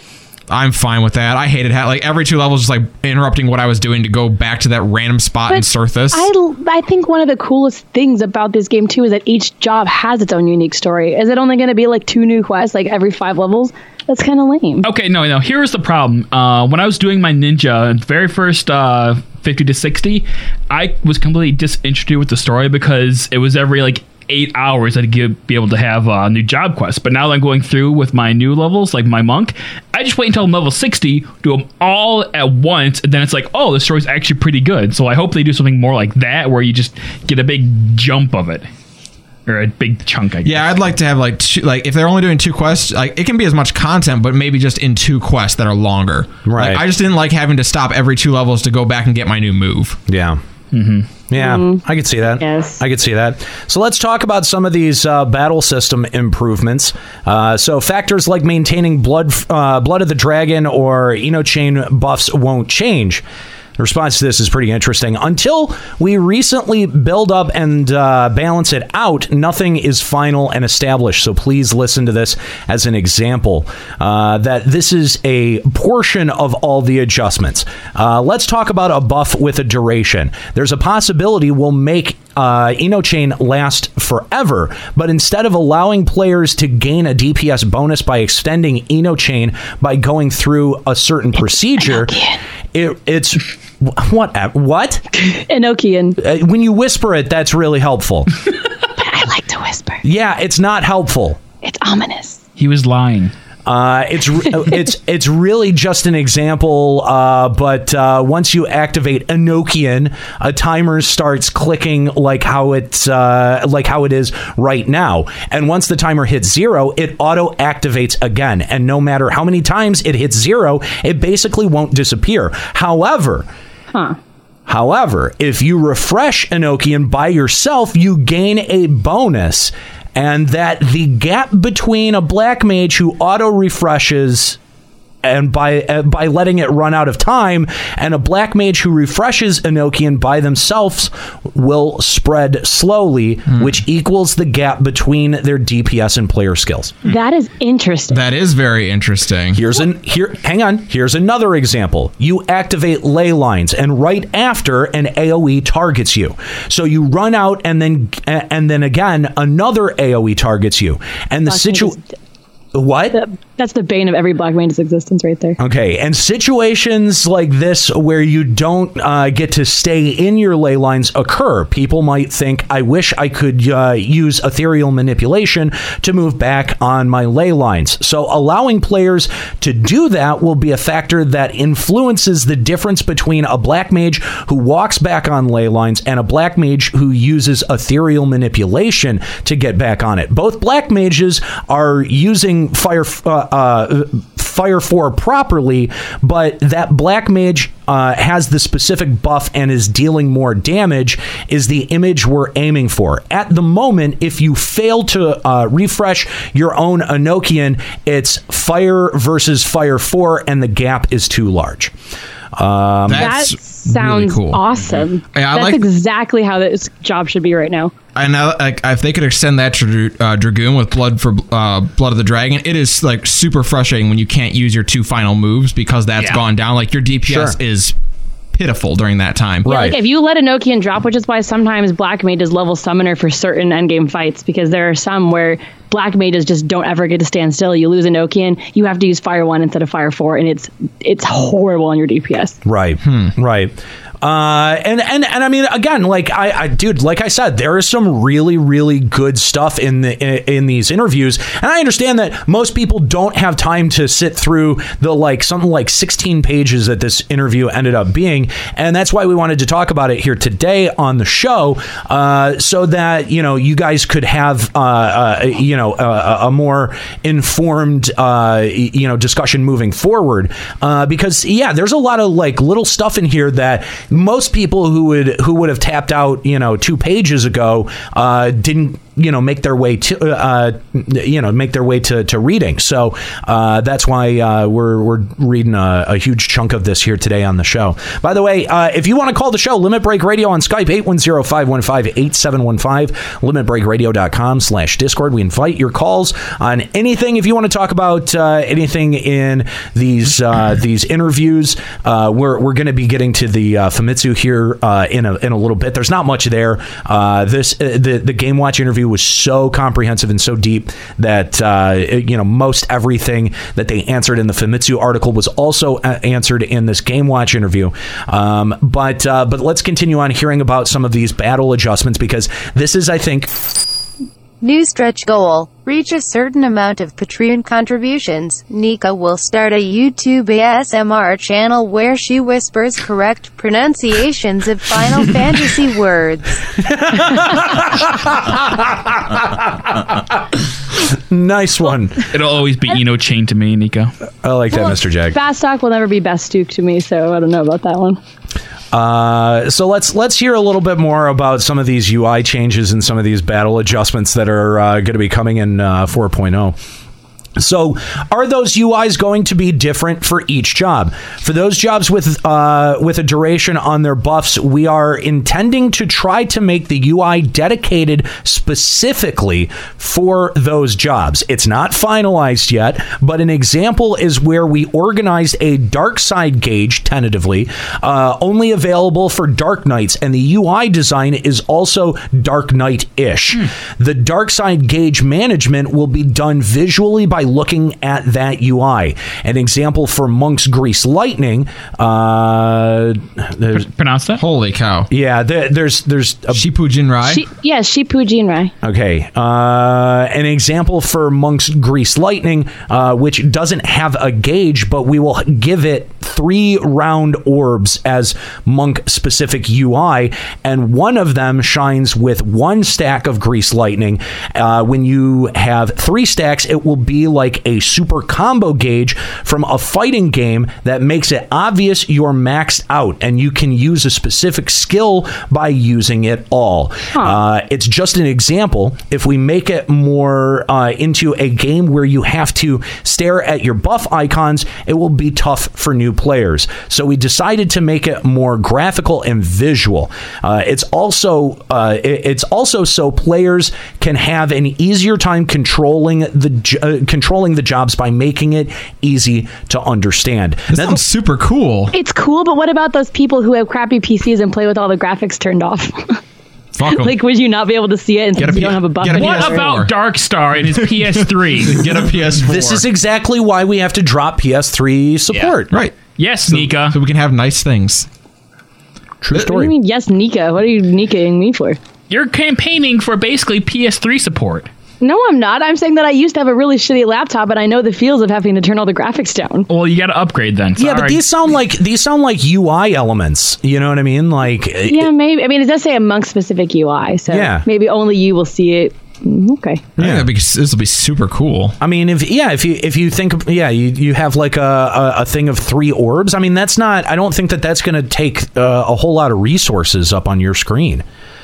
It sounds like, this all sounds like really fascinating, good changes. And I mean, these are huge fundamental underpinnings that we're talking about with the battle system here. Let's see. So the current player need to put their buffs on their hotbar and place them closer to their character to check recast. Yoshi-P answers, rather than writing this ability uses all your grease lightning stacks when used on the tooltips, emptying all the orbs is visually better and easier to understand. So we want to thoroughly apply that to each job. So it's not really changing the idea of grease lightning stacks, but it's giving you a different visual representation to let you know when that's ready, when it's down, and how that buff is progressing. Thunder, for example, will still need to be managed, but Enochian management will be removed from the buff management and become easier to understand, and so on. Currently, you need to stare at Thunder, Enochian ley lines, and they are all buff icons, and the content you need to play also forces you to look at AoEs, and it's too bland. I'm glad that they recognize that is boring, because it is. Now, for as much as I love FF14, we've talked about this in the past, that every once in a while, and especially if you're doing content that you know really well or that you're not having to try on a whole lot, there's this very hypnotic thing that ends up happening. There's just this very, like, I end up my eyelids grow droopy. I and I start to nod off. That's called pot. Well, you're not wrong. But I think that something like this really helps break that look at your buffs, look at the ground, look at your buffs, look at the ground, look at look at your buffs, look at the hotbar, look at the ground. You know what I mean? Like, there's only 3 areas that your eyes are really paying attention to. And but this also, there's another side to that, where it is going to force your eyes to look at more of the screen. And I think that for a time, it may make people less efficient with how they end up using, some of those job abilities based on how well they're doing now. So it gives you another thing that you have to pay attention to, but at the same time, sort of like a limit break gauge, where you just sort of have a sense of that more than you have to stare at it like your buff icons. I think that's what it's meant to do. So really interesting stuff there. You brought up shared role actions, but it's a little complicated to put all of the DPS under one category, isn't it? Because we have melee and ranged casters. We have melee and ranged and casters. How far? Yoshi-P answers. How far and how many of the roles will be unifying as a role is up to the balance. So it's not decided just yet. We do feel that putting physical melee and ranged and magical DPS under one role is fine at the moment, but we still haven't made our final decisions. Jeez. Goes on to follow up and say, so tanks are going to have shared tank actions. And I think this is where the idea of shared actions, shared role actions becomes a little bit more clear. Yoshi-P answers yes. For the actions with effects like increases your physical resistance, we won't be stubborn to make a different action with similar effects for each job, and instead we'll standardize it into a shared action. With the open space that change creates, we'll make job-specific actions unique to the job to push forward the job identity and make this and at the same time, make sure the overall number of actions won't be more than we have now. By maintaining the total number of actions we currently control, and at the same time leaving space for players to devise is important to prevent the game from breaking. You may receive the impression that these shared role actions, job-specific UIs, and job adjustments are going to make the game easy, but this is not the case. We are going out of our way to make it simple by getting rid of unnecessary elements so players can improve the party coordination and provide space to play even better than now. That way, players who have high-skilled players can probe into it even more. However, the gap between the top and the bottom won't be as extreme as the current situations, so that the ones who will open a gap with others will be the players higher up at the top. I think that this is just a fascinating direction for the development of 4.0, and I think that these are some of the most surprising statements that we've seen out of Yoshi-P or Square Enix in terms of the 4.0's development. Well, and it's nice to see. I mean, the goal of most game developers is easy to learn, hard to master. Yes. And that's what this sounds like they're trying to push towards. This should be very visually, it should be very simple to pick up and understand, but to actually master it and push if you're a DPS, your DPS up to that top tier, there's room for you to expand and get really good. Yeah. And the interviewer actually catches on to that and says it's true the gap between a hardcore black mage who always maintains his Enochian and a black mage who drops it and turns into a fireman has become too huge. And Yoshi responds, yes, with these changes, the gap between the casual players and the players at the middle should come closer to zero.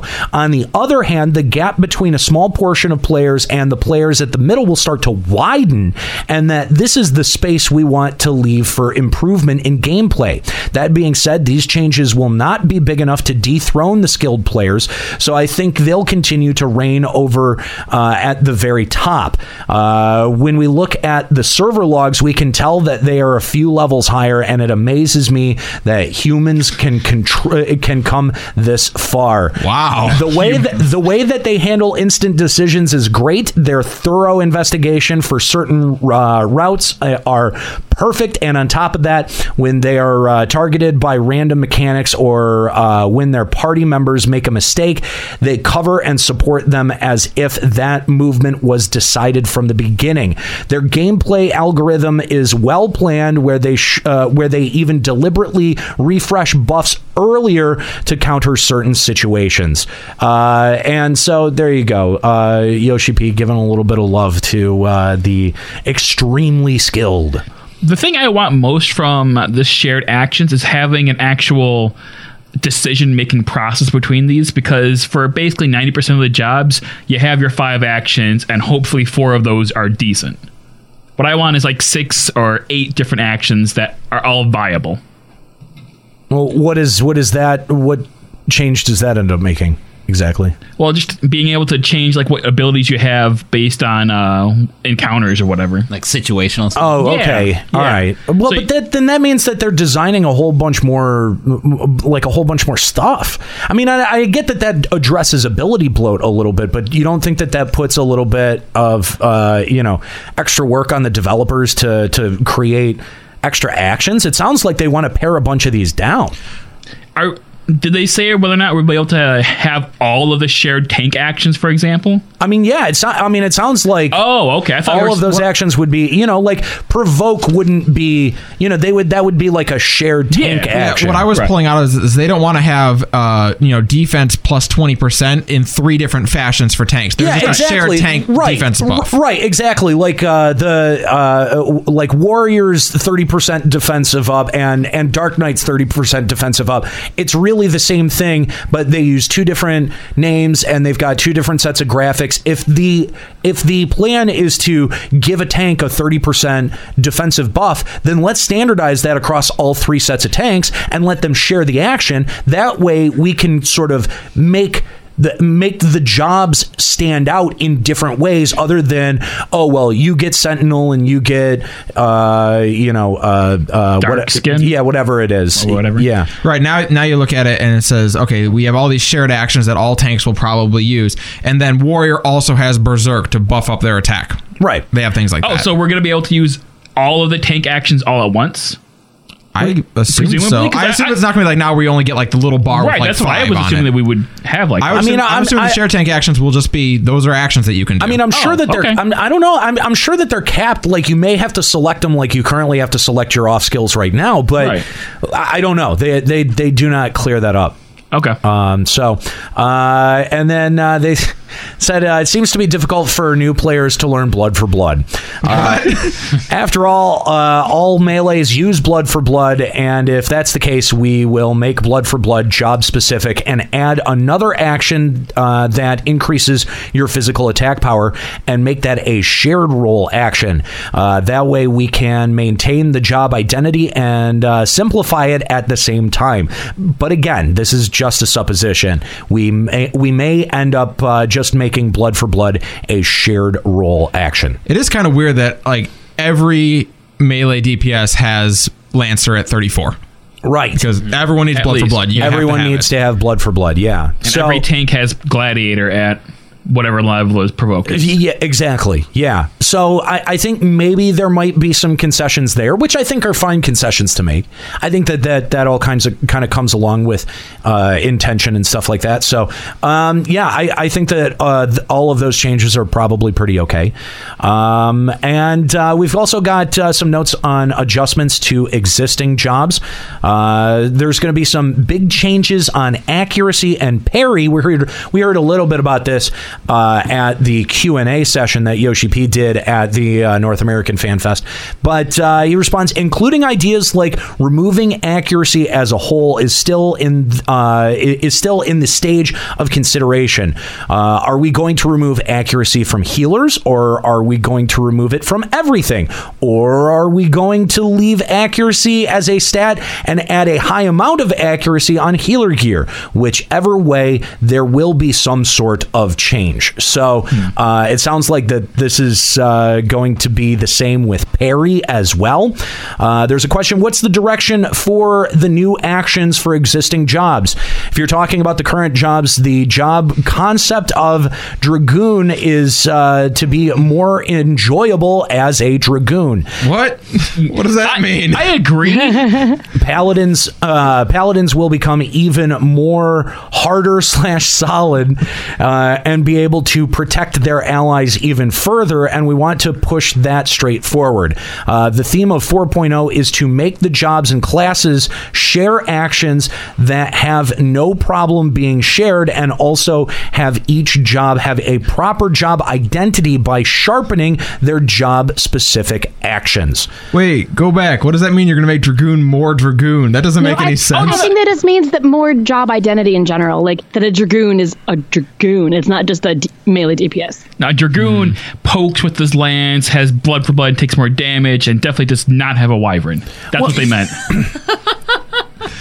I think, I obviously nobody really knows what that means, but I think that, adding new UI elements, adding customized UI, you might, I think that he might be onto something that may be a big element in making a job feel much more, have a little bit more job identity attached to it. I mean, this is something that we've talked about a bunch, where, it feels like every tank is just sort of like, a different skin on a tank, or that some DPS feel like, there's not a whole lot of difference between a bard and a machinist, and how they function.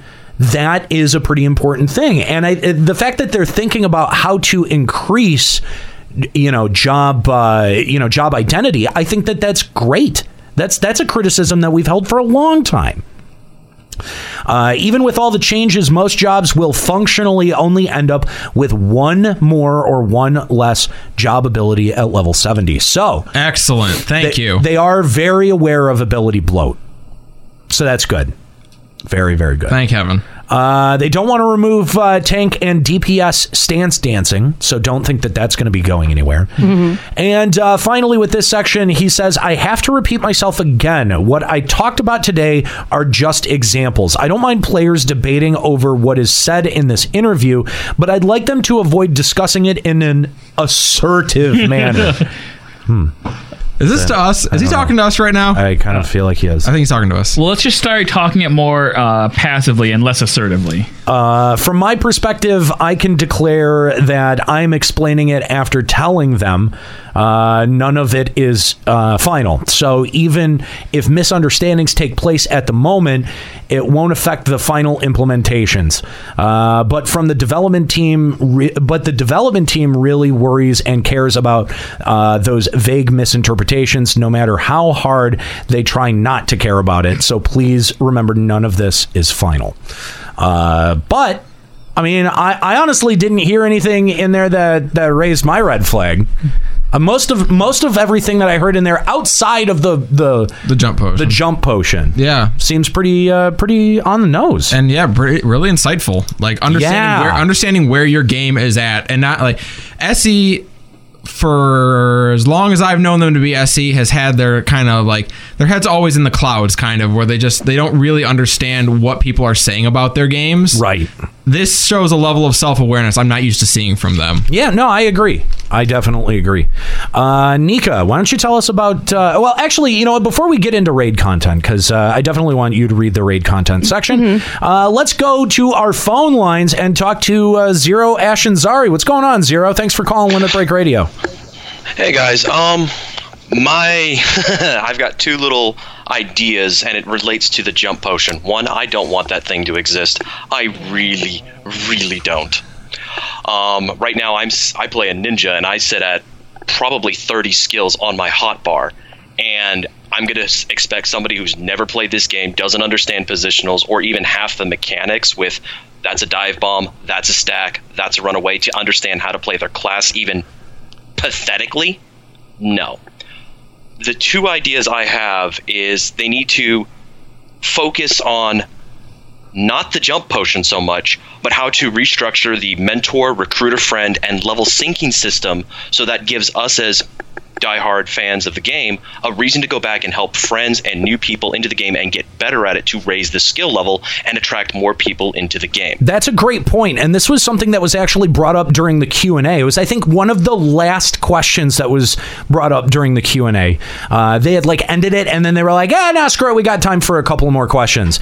And one of the questions was, is there any way that we could establish an open world level sync? Because when you're in a party with someone who is lower level, right now it's pretty much functionally going from fate to fate to fate, and then killing stuff in between while waiting for fates to repop.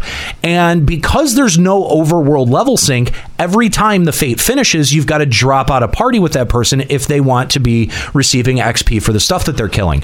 So it becomes this really sort of frustrating process of trying to play with someone who's lower level. Now, I understand that criticism, and I have long thought that a level sync system was probably superfluous to a game like this until that problem was very clearly laid out by that question.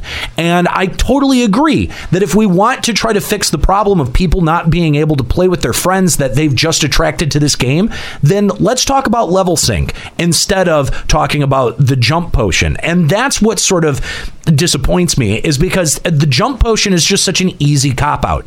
It's such an easy solution to a problem that has existed for a while, and that I think that Square Enix can do better than that. They've done better than that with other titles, with other MMOs in the past, and it doesn't have to go that way. Going the route of a jump potion is just so lazy. And it really is, and the world level sync is a really exciting idea to me because, say, if I recruited a friend and they joined in, I get to have that unique relationship with that friend and experience in the game. I also want the ability not only just to level sync, but see where their progress is in the main storyline, so I can know, okay, they're going to go to this quest, and this quest, and before they hit this dungeon, they've got this many quests. And if they do really intentionally get lost, I know where those quest markers are, because with that new recruit a friend option, you could conceivably go, bro, you need to go right here. You're golden. Right. Yeah. And the other thing I would love to see too is from a bit of a lore perspective. I really do not want to. I've done a lot of work on my character. I don't want to go and make an alternate character. I would like that option too, as the world level sync, to go, you know what? Maybe I want to start the game over and witness those cutscenes again, knowing what I do know now, because I can rewatch any TV series I want. I can't really do that with Final Fantasy XIV at this time. Right. The other idea that I had is, if, for an example, I'm not going to play probably any of the range classes. I like playing my ninja. I like playing my Dark Knight. But if I got a friend, I recruit a friend, and they say, hey, you know what? I really like in this bard concept. What if, okay, I got a level 50 bard. During the time that I'm a level 50 bard myself, that experience that I get to have, and the fact that I raised up my level cap, I can give them special instructions. They get the ability to get more XP because I have bard at 50, and they have that special student-teacher relationship. Right. So it gives the veteran players more of a reason to max out more of their classes. Right. And, you know, something that you had brought up earlier, Dusty is taking issue with, that you can actually watch all of the cutscenes at the inn, but there's stuff that you can't rewatch. You can rewatch all of the cutscenes, but dialogue before or after, that does not get replayed. Yeah. So if you actually just rewatch through all that, it feels really disjointed. It's very disjointed, extremely disjointed. There's a lot of necessary dialogue and expositional dialogue that happens in between those cutscenes. So there's a lot of Hildebrand stuff that only takes place in the real world and not in cutscenes. Exactly. Yeah, if you want to go to Hildebrand again, you're SOL. Yeah. So I mean, you know, that's kind of a cop-out answer there, Dusty. And I agree with you that, you know, like there should be some sort of function for that in the game. Thanks for the call, Zero. We appreciate you calling Limit Break Radio. Got any shout-outs before we let you go?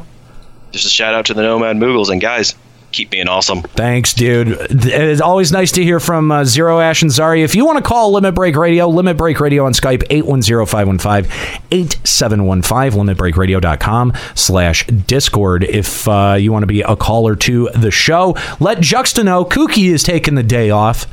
We don't have Kooky answering our phones. Let Juxta know, and he will send you along, get you all connected to the show. We miss Kooky. Yeah, we do. Yeah, we do. So, Nika, I would love you to take the next portion of the interview here. Sure. All right. So, raid content. Excuse me, my throat is still recovering. So, question is, new raid content aimed towards the top players are planned for 4.0, but what do you think the new end content should be shaped like in 2017? Answer, at least something where players who want a challenge can say, this raid was also fun and challenging after the world first race is over. I know there are various opinions on the difficulty, but since it's entertainment, I think it's more important for players to be able to feel it was fun even though it was hard, or that was exciting with their friends when they accomplished their goals. I think we were able to land right on that spot with the creator. You think that's accurate? So far, yes. So far for me, it has 9. I've cleared 9 and 10 and gotten, I don't know, a third of the way through 11 so far, I think. All right. And I'd say, yeah, so far. Okay. He says, I also know there are players who felt unsatisfied. Humans are strange creatures where they can sometimes feel happiness when they are given stress. The stronger that stress is, the happiness you gain after surpassing it becomes bigger. Knowing that, I understand the voices where they want it to be more difficult. I honestly think the difficulty of the creator is what suits this day and era, but I do think about trying to deliver something for those extreme masochists who aren't satisfied. Jeez. Wow. I mean, that's what they should do. They should have like an easy difficulty, a normal raid difficulty, and then like an extremely sadistic difficulty. An obscenely hard, right? Yep. Also, the motivation after clearing the final floor is a consideration. I'd like to help players who want the quote-unquote sense of superiority they feel when they are the only ones who can challenge it. Yes! Yes! He's listening to you! That is, look, this is exactly what we've been talking about. The how do you properly show off the fact that you can beat the final floor of a raid? The best way to do that, the most efficient way to do that, the one that feels the best is gear. Minions. It's not a minion, it's not a mount, it's not a set of earrings, it's a piece of gear. And it's not always the weapon either. Like, they're really good about rewarding us with weapons, but the gear should also be a big part of this too. And the fact that they said that motivation to clear after the final floor, that's huge. Like, I think that's one of the biggest statements that I've heard from Yoshi-P, and one that gives me the most hope moving forward in 4.0. It'll be a title. Don't. No. But you can see titles right on the character. It's still, though, that's not good enough. They've done that before. They did that before with the Extreme Second Coil, and it didn't fucking work. The titles were clearly not enough to get it done. It's got to be something with substance. And plus, you look at any streamer, they're all playing with the nameplates off, so all you see is letters. They don't see titles That's on true those, too. right? Yeah. Or even just nameplates completely turned off. Right. Yeah. All right, so let's look at the next question, which is, during the opening keynotes, you asked players if they wanted both the normal and savage mode style for the new raids. What do you personally think about how it should be done? Answer: I basically think we should maintain that style. We are still discussing, but it was huge for players who didn't have much to do during the even patches, because even patches are mostly consisted of difficult content. That's actually that is a criticism that we did have of A Realm Reborn, where it felt like every other patch felt like there was something for each camp of players to do. It was extremely meaningful for casual players to be able to experience the scenario through the normal mode, and now we have more players who gain confidence there, who challenge extreme primals next. As a player value perspective, we shouldn't break the shape we have now. However, the hardcore players shouldn't get pulled along by that. I think it's okay for players with the elitist mindset, that there is only content we can challenge. By having those players at the top, the players can see that from below and think, I want to go there as well, or look up at them and say, they're so cool. Like I said before, I want to take measures for this hierarchy. Interesting. And to be conscious of that, and also to be conscious of the fact that that does not exist currently. Gives me, that honestly gives me so much hope, because the first step in addressing any problem is saying it out loud, acknowledging it. Now, one thing that draws my attention here is where he says able to experience the normal mode, and now we have more players who gain confidence there, who challenge extreme primals next. I would be are they seeing numbers that are suggesting more people are trying extreme primals this go around because of having story mode? There might be something to that. Yeah, there might be something to that. That line struck me. I don't think so. Well, in my case, no, because in Realm Reborn, I did a few EX primals, like Titan, Ifrit, and whatever. In Heaven's Ward, I tried doing Bismarck EX, and that's it. Oh, that's because you're a fucking bad. I guess so. You are. I'm just saying. Oh, no, I'm not. There's no guessing about it. I'm telling you are. Yeah. Rude. I know, right? All right. The question is, so what's the direction of that challenge? And they say one that only the chosen can challenge. One isolated piece of content might be good. Holy shit! Hang on. I'm not sure if I understand what that means. Hang on. Okay, so you mean content that is above the savage difficulty. Maybe content where it's all about being able to solve or not being able to solve it, but you only have the right to enter if you have cleared the 4th turn of Savage. Wow! Oh, shit. We're talking about an endgame area that you can only access once you've cleared through Savage? Oh, man, is that a great carrot at the end of the stick. What a great great motivator to get people to the other side of that shit. That is the way to motivate. That is absolutely. Yes, this is exactly what we've been talking about. This is, oh my god. I like the next one too. Yeah, the next question answers the most exciting one I've heard yet. So you need to clear Savage to challenge it. And he says, yes, but it's just an example. However, we won't compromise at all when we create it. So please don't complain even if it's too hard. Good. Suck it, we wants. This is honestly, this is one of the most attractive things about FF11 was, being a pleb and seeing having other people who could go to places places that you couldn't, right? Like having people in your link shell, when you would see them in sea or sky, you'd be like, ooh, I can't wait to go there. That'll be so Bring fucking someone up cool. on your friend list and they're in Altai-U and you're like, damn it, I can't go there. Exactly. We need something like that. Something on the level of C where it's like a whole bunch of like content and stuff, but it definitely just needs a to zone. Be something that, like, because right now the only reason to raid is to get more gear to keep raiding, and if there's at least some kind of challenging content beyond the raiding, there is another reason to do raiding. There's another reason to get the gear because you need it for that content. Yes, exactly. Diadem should only be accessible after you clear the last tier. No. Of Savage. Well, no, that's what I mean is if there is crafting items that you can only get there from this place that you can only go after you've cleared the hard mode or the very highest tier of the Savage. Yeah, I mean, it's something like that. I think what they're trying to imply is that it's going to be Eureka. I don't think it'll be Eureka. No, they said Eureka was going to be part of the relic. Possibly. I do not think it'll be Eureka. I don't know. Based on some of these other statements about Eureka in this interview. Oh well, yeah. I mean, it might change as we get further in. Right now, I would say no. Okay. So, let's hear about items and gear. Job-specific gear for after you hit anyone?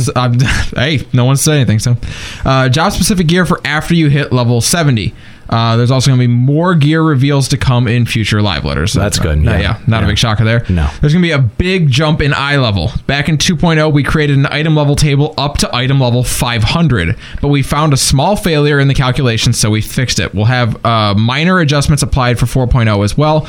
There's definitely the job of seeing the numbers increase, but if the numbers inflate too much, you'll be turned off. So we're looking for a common ground. Yeah, at some point it becomes fucking meaningless to just watch that number arbitrarily rise. So yeah, I think that's probably a good thing to think about. Do you think we haven't already reached that point where it feels meaningless to see it keep going up? No, once you get at to 275, you don't think we've already kind of reached that point? Right, yeah. When you get to have 1 million HP is, I think, the breaking point.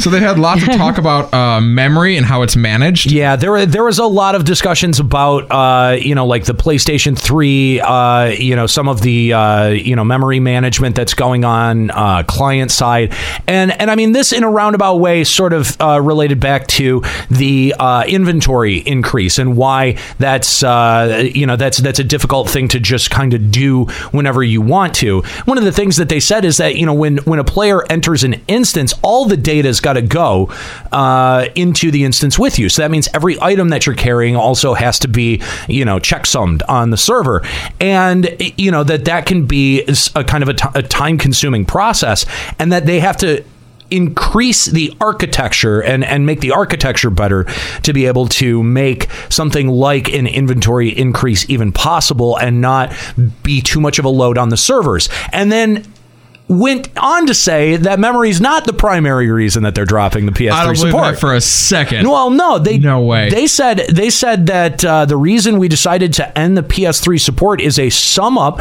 of all debating over precise matters, widening range of debugs, the development kit is aging, hardware crashes, and overall player base moving forward. That's why we announced it. So I guarantee you that memory is a bit of a limiting factor there, but it's not the primary reason that they chose to end support for the PS3. I mean, you've got to remember that consoles these days, porting to a console between a PC and a console, it doesn't look that drastically different. A lot of these dev kits really very closely mirror what you're going to be working with to develop for the PC. Not so in the last generation of console. Not so for the Xbox 360 and for the PS3. So that's another consideration too. Like there must have been just an obnoxious amount of bugs that they would have to swat down for that. Yeah. So moving on to the Forbidden Land of Eureka. Please tell us a little about the Forbidden Land of Eureka. It's still vague, but I would like to know the visual concept and the role this area will be taking. During the keynotes, you said we'll be able to enhance our weapons, but are there any other roles? And they replied, basically, if we explain FF14 as a theme park like I usually do, I think Eureka will not be a place everyone will go to. Just like the haunted house in a real-life theme park, some people never enter those places. We hear opinions like, why would you go out of your way to get scared? In real life, those confident men immoderately ask women to enter the haunted house when they are at a theme park. But from a woman's perspective, there are definitely people who are like, huh? Why would I? Or are you stupid? You want to act tough? I don't want to. What? What? Nika, I'm going to ask you about this because you don't like to be scared, and so does this analogy hold up? I mean, I don't like sort of, but it's like, I don't know. Everybody has their own distinct like. It's getting a little stereotypical in here, isn't it? Yeah. All right. Anyway, smells like sexism. And actually, the translator notes this is actually what he said. It's not made up. All right, Yoshi. Anyway, he continues on. Eureka is content like the example I gave you. Those who want to go are free to go, but be wanted to warn you that it won't be fitting for some people. I'm sure people in free companies have different likes and dislikes, and even those who are eternal bond partners need to be careful. Everybody doesn't go to haunted houses, but those who love that thrill will continue to attend, and that's the type of content we would like Eureka to be. So basically, if you are okay with standing around for 75 hours waiting for a pop, go.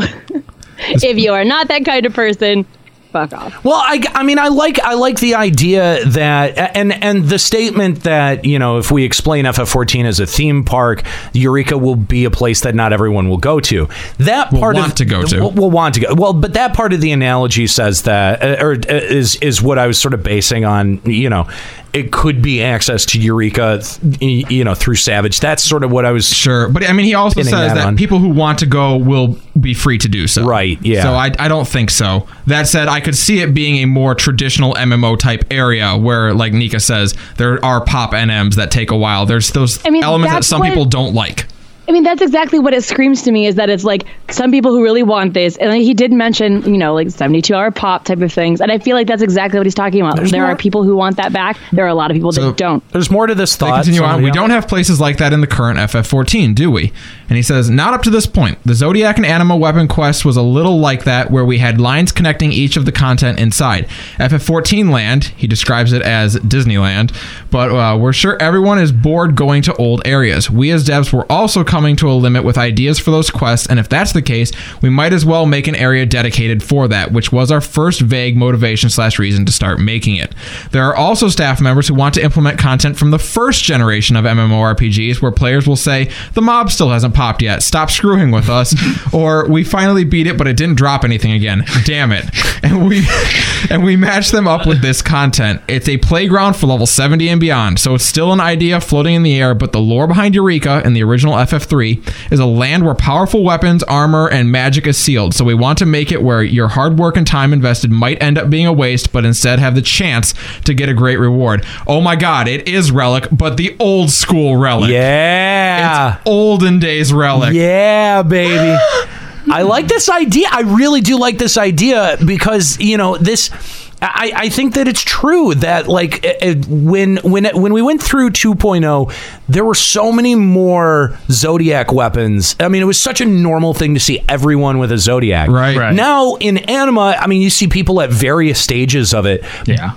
I think at a lot more regularity. And there are some people who just are like, nah, they stalled out on it, and it's not that big of a deal for them. I think that that's very insightful to say, if we're running out of places to send players that are engaging or interesting in the world, why not just make a place for it in the next expansion, send them there, and then build on top of it? Yeah. I think that that's really smart. I think it's really smart. They continue on to ask, will the monsters that only pop once every 72 hours show up there? And they reply, that was one of the examples I gave today, but I still don't know how it will turn out. If we think about the current era we are in, I think 72 hours is going a little too far. I think that this would need to come along with a claims system, too. Oh my god, if it could come along with the claims, please. The 72-hour respawn has a nostalgic ring to it. We had a lot of those things in FF11, didn't we? And he says, yes, we'd like to bring back some of those, but we have no intention of bringing them all back. If we did bring it all back, back, then it would be like, why not just play FF11? And there are lots of players who are playing FF14 because the game isn't like that. That's fair. Yeah, that is fair. Is Eureka an extension of the Diadem and Diadem 2 planned for 3.5? I thought this was a great question because the first thing that I think of is like, oh yeah, this is totally, they're just building on Diadem. It's extremely different. Of course, we are going to balance Eureka based on the feedback we got for Diadem, but the starting point itself is very different from the planning stages. The second exploratory missions planned for patch 3.5 will include a raid that can only be cleared by a team of 4 parties, so it will provide a totally different type of gameplay. What? Wait, this is... He's dropping bombs in his interview. He is! Like, I told you guys that this is one of the most hype interviews I've ever fucking read. This is better than FanFest. I was reading this last night and my jaw was on the floor when I was reading some of this stuff. This was one of them. That the second exploratory missions planned for patch 3.5 will include a raid that can only be cleared by a team of 4 parties. 4 parties. 32-man raid? 4-party alliance. That's wow. That's awesome. Now I hope he's saying raid in the sense of like the way that other raids are structured, where there's some kind of instance on top of it, on top of what other the free world stuff that you're going to be doing. That I'm sure is going to be a part of Diadem 2. I don't know, man. This just sets my speculation drives into overdrive. Bring on patch 3.5. Yeah. Holy crap. Yeah. Are the rewards going to be ethereal gear like last time? And they say, we're right in the middle of the final adjustments. The content is a little different to what we have in FF14 now, so we're having a hard time deciding the rewards. By looking at the reactions to this content, note Diadem, Eureka will be even more buffed up. We'd like to continue providing new values and challenges. Cool. In a previous interview, you mentioned how you wanted to make changes to content such as the animal weapon quest, which is for players who aren't really into endgame content. And he replied, that is exactly what we want you to expect Eureka to be like. I think we'll have armor this time, but you'll probably die if you do it all. Okay. What? Bring it on. No, the fact that armor specifically is included in this statement is very... You're going to change the gameplay entirely by providing a dedicated area for that content? And he says, well, yes, but like I've said before, we aren't going to change the core game design of FF14. Since we have a game design that matches with the current era, there are cases where we change the shape of old content into what follows the flow/trend today, but we definitely won't go back to how it was like in the old days. There are times when what was nice in the past becomes a trend again, but it's never in the form of what it was like in the past. We have to admit our age exists thanks to the fun experience we had in the past, and I'm not denying the past in any way. So we are thinking about trying to bring back that essence in some way, shape, or form into our gameplay. For the armor, we have a rough idea and plan in our heads, like maybe it's better for players to register a certain design they like onto the armor and enhance that. We'll have some players who buff up the reindeer-looking armor and some who register the gear that they start the game in. There will be opinions like just put glamour over it, but there will also be those who care about that specific armor being strong, so it's not an easy decision. Dude, this is addressing at least like 80% of the criticisms that I've had about this game in the last year. This is amazing. I mean, they're trying to... basically, what that statement says is we understand that gear has, in a lot of ways, lost its value. And we want to try to find ways to revalue it. And I think that has been one of the things that we've been talking about in terms of sentiment for almost a year now. That it's been it was a problem going back to 2.0. It just took us till 2.4 to the end of 2.55 to figure that out. Now, I mean, the problem has been staring us in the face the entirety of 3.0. We've called it out so many times, and this says they get it. Yeah, we hear, and it goes back to what, like, early on in the 3.x cycle, where we address, like, listen, the changes you guys need to make, you can't do now. It's going to be at the next expansion. And we've just kind of had to sit here with our fingers crossed that they're hearing that and that they understand that. Yeah. Because they didn't confirm it until now. This is... a mind-blowing interview. Again, that whole Eureka section was just holy shit. I'm so stoked. Again, this is we're talking about the Game Watch interview that Yoshi-P did with them just following the North American FanFest.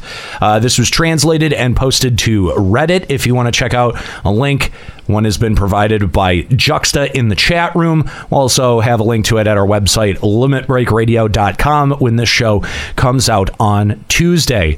I mean, yeah, just so many exciting statements in here from, the possibility that there's going to be an event or a zone or something that we can go to after the fourth section of a raid to reward us for clearing the raid.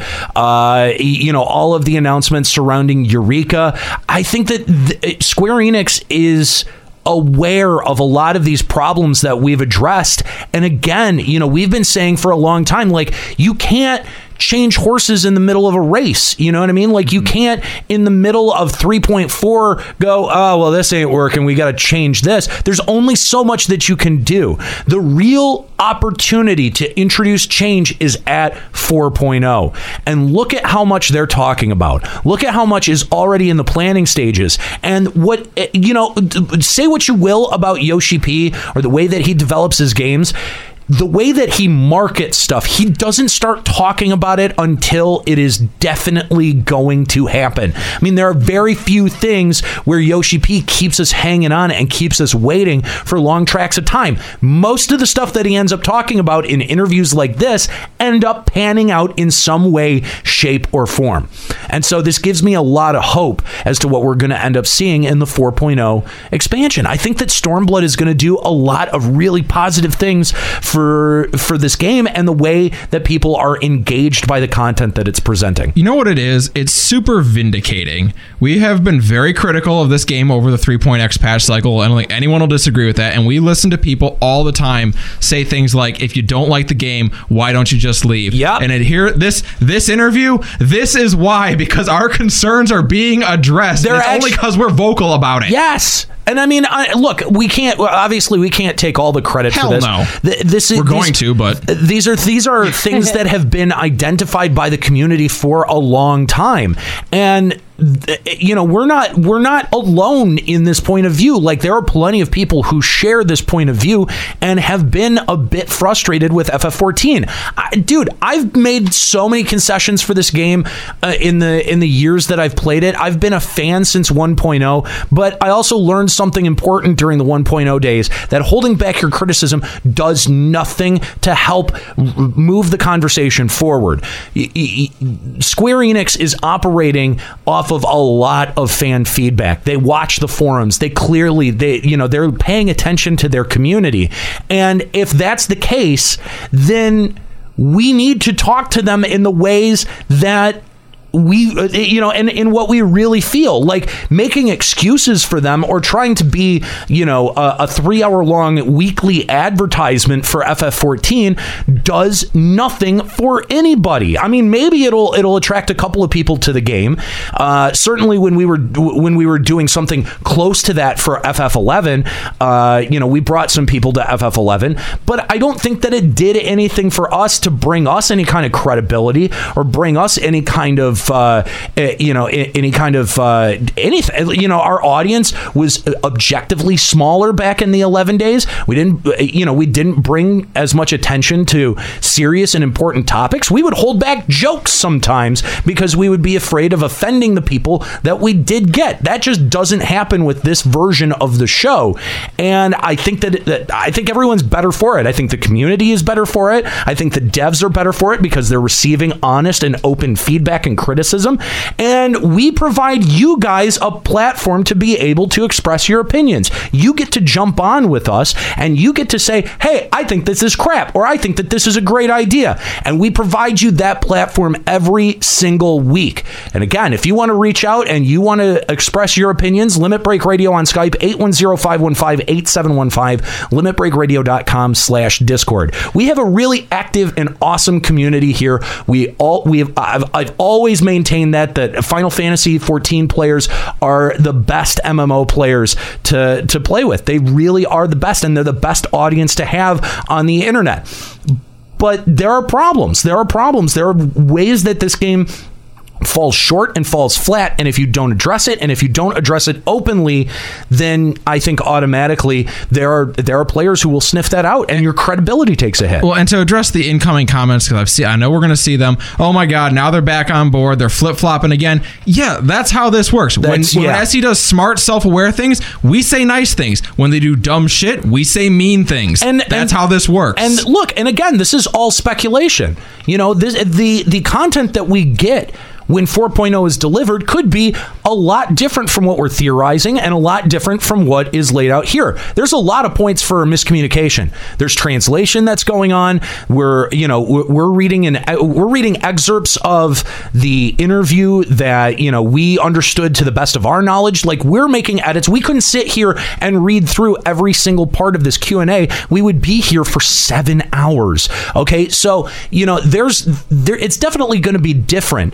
And I think that you have to go off the information that you're provided and then judge the content based on when you get it, not before you get it. And certainly if someone's saying the right stuff, if someone is indicating that, the moves are going in the right direction, why would you just continue to abjectly criticize that? Just criticism for criticism's sake does nothing. Yeah. And when it does fucking nothing. And when they come out and they acknowledge some of the concerns that we've been preaching for 6 months, yeah, we're going to give them credit for that because it's nice to actually hear it. Yeah, absolutely.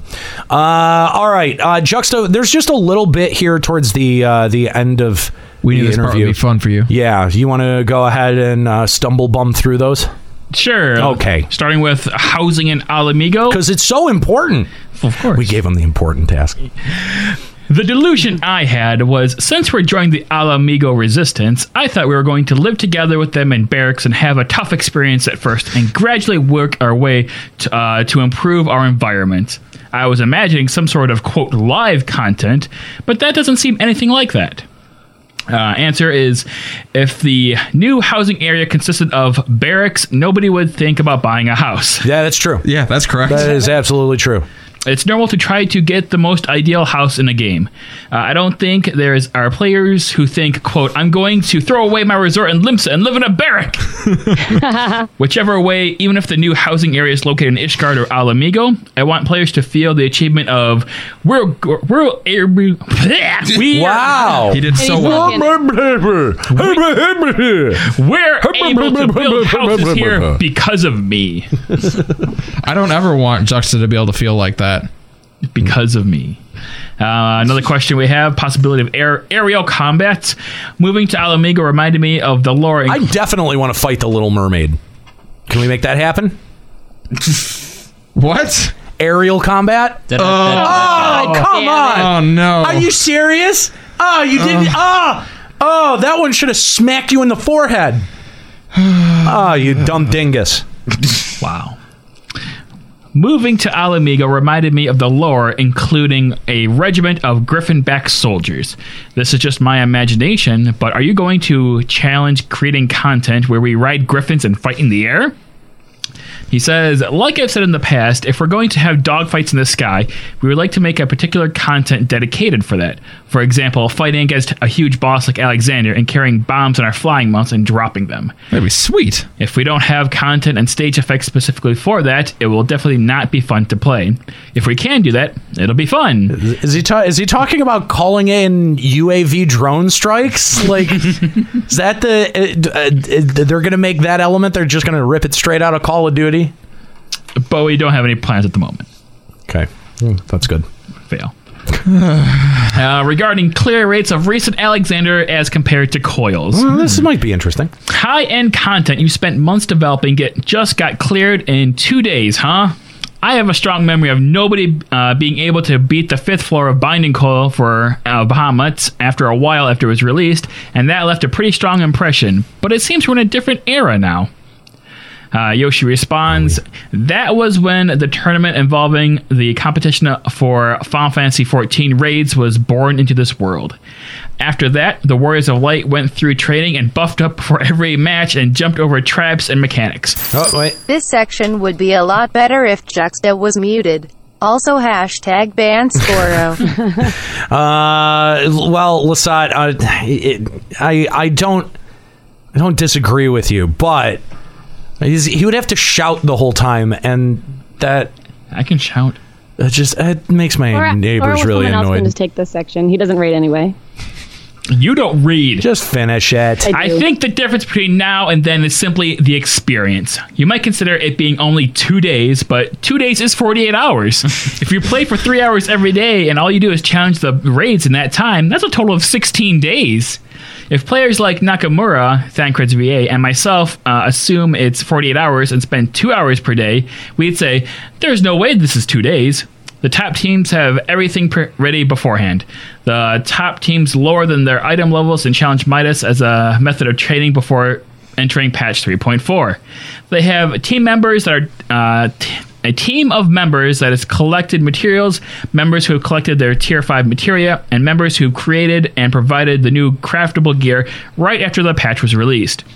Those players split and assign their roles and do their best to make their free company the #1 in the world.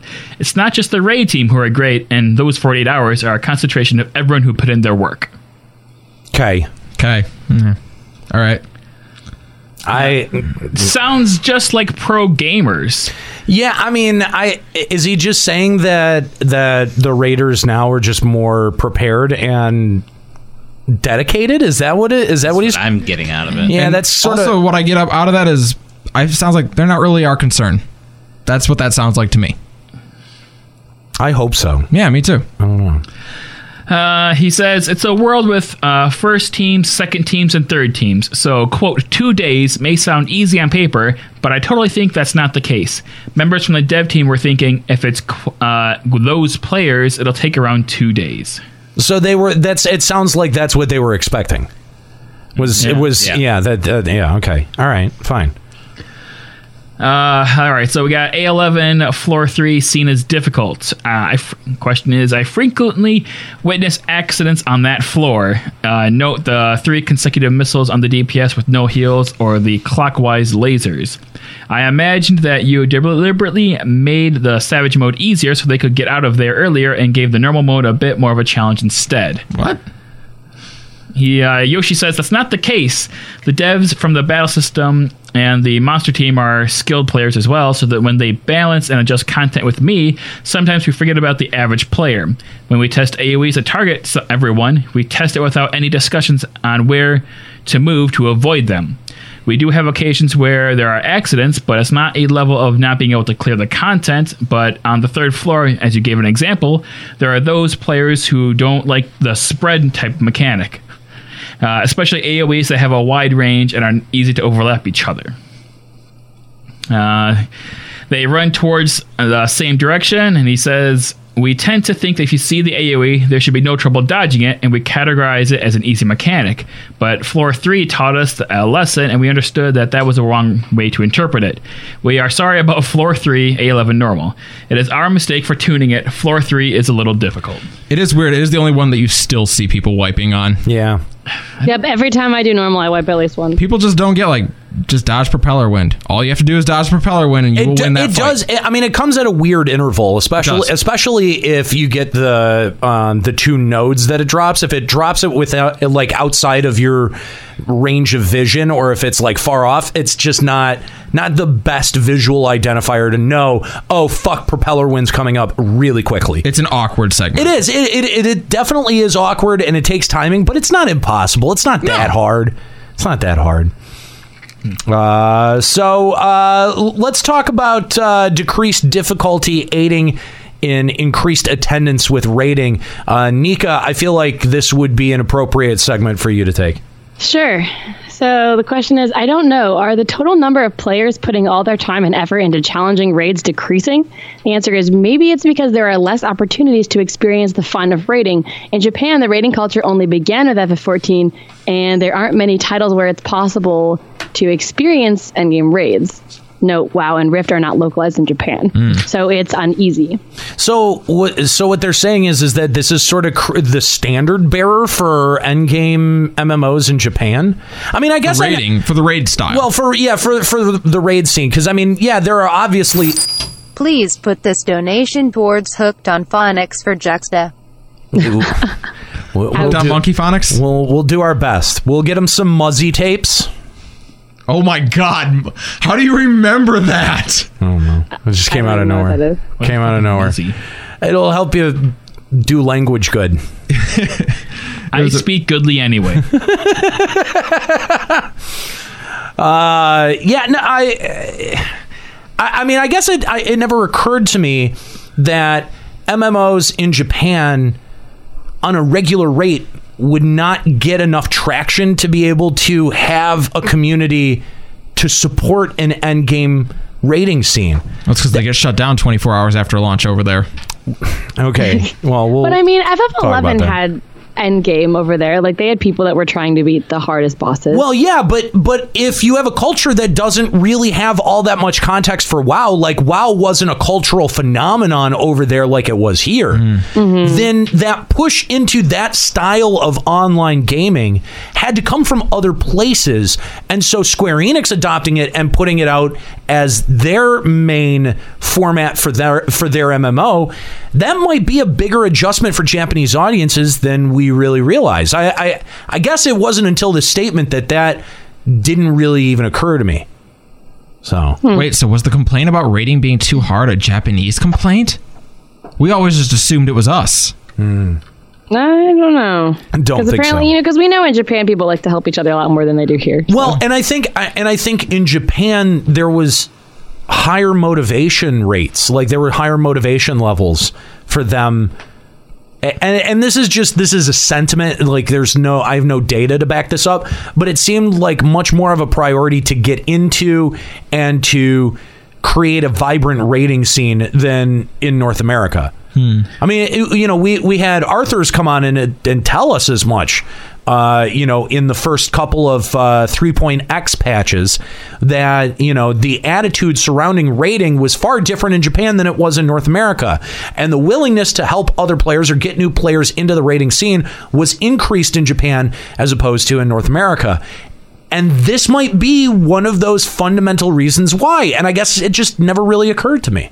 Now, I got it. The reason why JP players are bad is because they don't have a JP button anymore. Oh, you know what? You're right. You're right. All right. So the next question is, did lowering the difficulty of the creator change the number of players entering Savage dramatically? This is a question that I was very curious about, too. Yes. They said the increase is obvious. People participate because they can clear the content, and also when they might be able to clear it. So the current difficulty might be where it should be. In our current world, I think it's normal for people to want results for the amount of time and work they invested. Not gaining anything after spending 12 weeks, but our practice won't betray us, might be good for those with a fighting spirit, but the majority of people cannot accept that. The first 2 floors of the creator are especially easy this time, so I think we're back to the routine from the old Binding Coil days, where you clear the first and second floor on Tuesday JP time, and then you go to practice the last 2 floors. It told us devs a lesson as well. Yeah, they're not wrong. Interesting. One of the concerns I have is the very top of the player hierarchy. The part where you are done after getting your weapon by doing 8 laps of the 4th floor is something where we need to improve and think of something new. We had a lot of feedback demanding a different scenario for the normal and hard mode, but after all these people clearing the creator, we don't hear that opinion as much anymore. We did hear the story for Alexander was a little plain compared to the Binding Coil Bahamut, but we also heard voices from players that they were satisfied with the raid scenario after we released Creator. So rather than changing the story for the 2 difficulties, we hope to provide a treat/reward for those who cleared the hard mode in a different shape. Note, he doesn't say Savage or Type 0 for some reason, because Type 0 is the name for JP Savage. He said the hard mode in a different shape. So again, this is this is something else that we've talked about, having an additional reward that exists after you end up clearing and getting all of your gear. What is to stop somebody from just ending their sub after they've done their 8 laps of the creator and got all the gear, got their weapon? What keeps them there? What keeps them continuing to play and continuing to log in?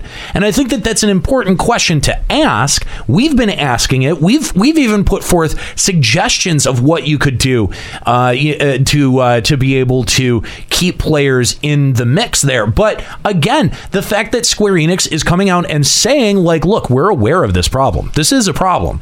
I mean, it does. Ascalia, when you said that it's vindicating, like it's validating to know that some of these issues that we've been talking about for months, and quite frankly receiving flack for talking about for months, is a problem that is not just recognized, but that it's actually being actively developed around these ideas. That's hugely vindicating. It's so nice to hear from them, because at some point after you talk about it for so long, you get flack for it, and SE never says anything, you start to wonder, like, on the smallest level, maybe it is us. Yeah. Maybe we're just the ones who are pissed off. Yeah, maybe I'm the asshole. But well, you are, but... We are, but... Yeah. We're also right. Nothing wrong with that. Yeah. So on eliminating bonus attribute points, the question was, aren't you going to get rid of the bonus attribute points either? The answer, I think we'll abolish the system where you use attribute points on certain parameters. Especially the new players tend to never use those points on anything we thought. As expected, this is bad. None of them use the bonus attribute points. Answer, your level goes up quickly nowadays, and it's hard to notice the difference. That means that they are playing with all those 30 points piled up for nothing. He says, yeah.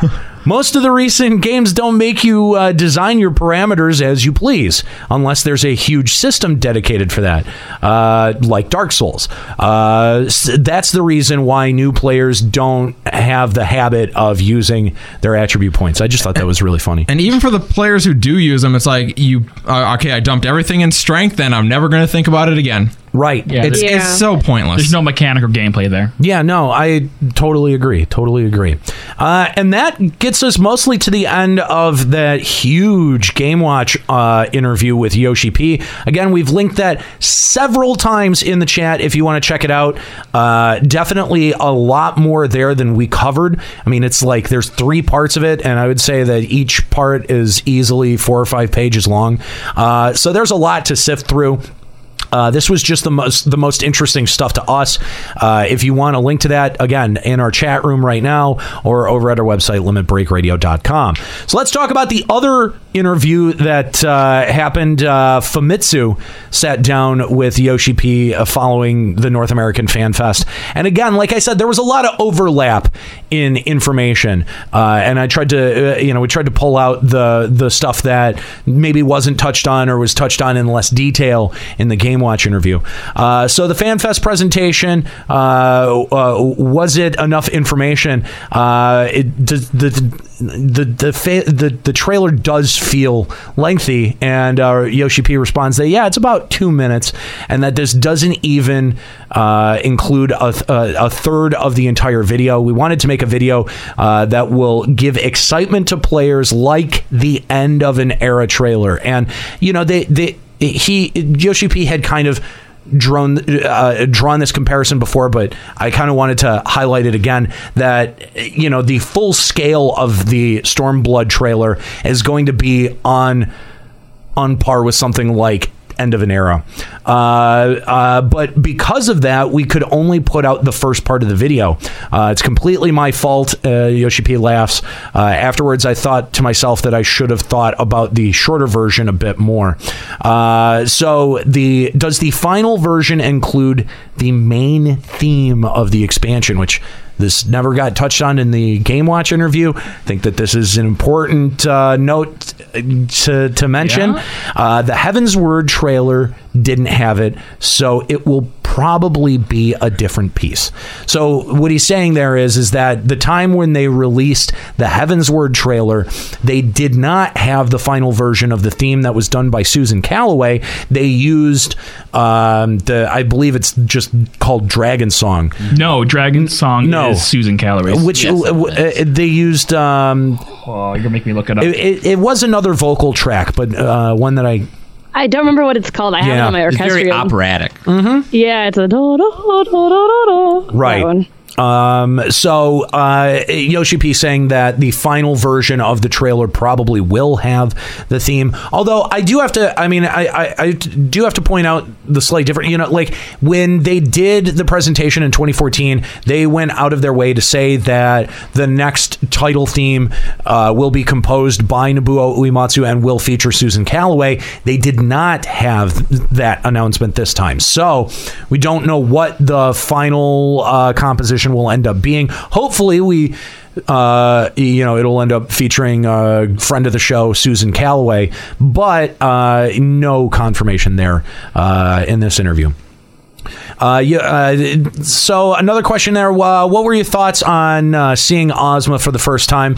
Yoshi-P responds, I really like the idea. The only thing I told him was it's fine for the field to change, but be sure to keep the HP of the boss when the players come back. If the boss's HP is at full health when they come back, it would feel as if you were fighting a different boss. If you don't make it so that the battle continues after returning from the swallowed state, it wouldn't make much for a fun game experience. And I think that again, it's one of those very small details that I agree with that. Good insight. Yeah, I appreciate really that's something that occurred to him. Like when he looks at the Ozma fight, like what occurs to him is, that looks great, but make sure his HP is the same when you come back.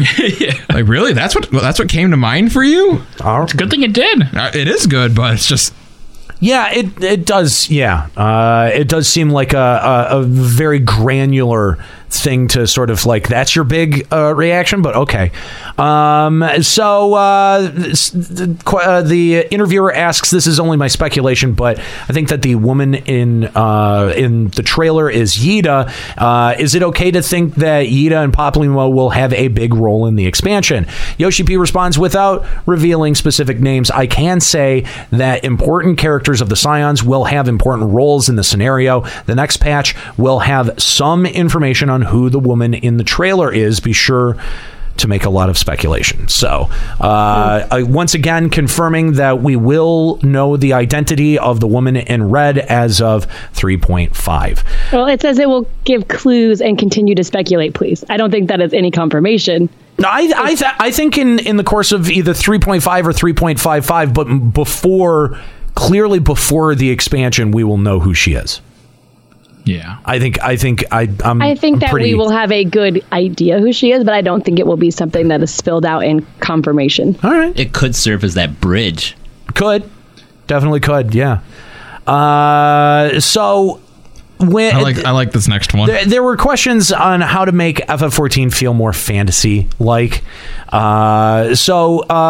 Yoshi-P says that when he took on the project of FF14, I asked the staff why the world doesn't feel fantasy-like, and their answer was that there was a country called Ishgard that was supposed to be released with the game, but in the end they didn't make it in time to release it. Not only that, but it was also explained to me that Ishgard had quite an easy to comprehend setting and that it involved dragons and knights.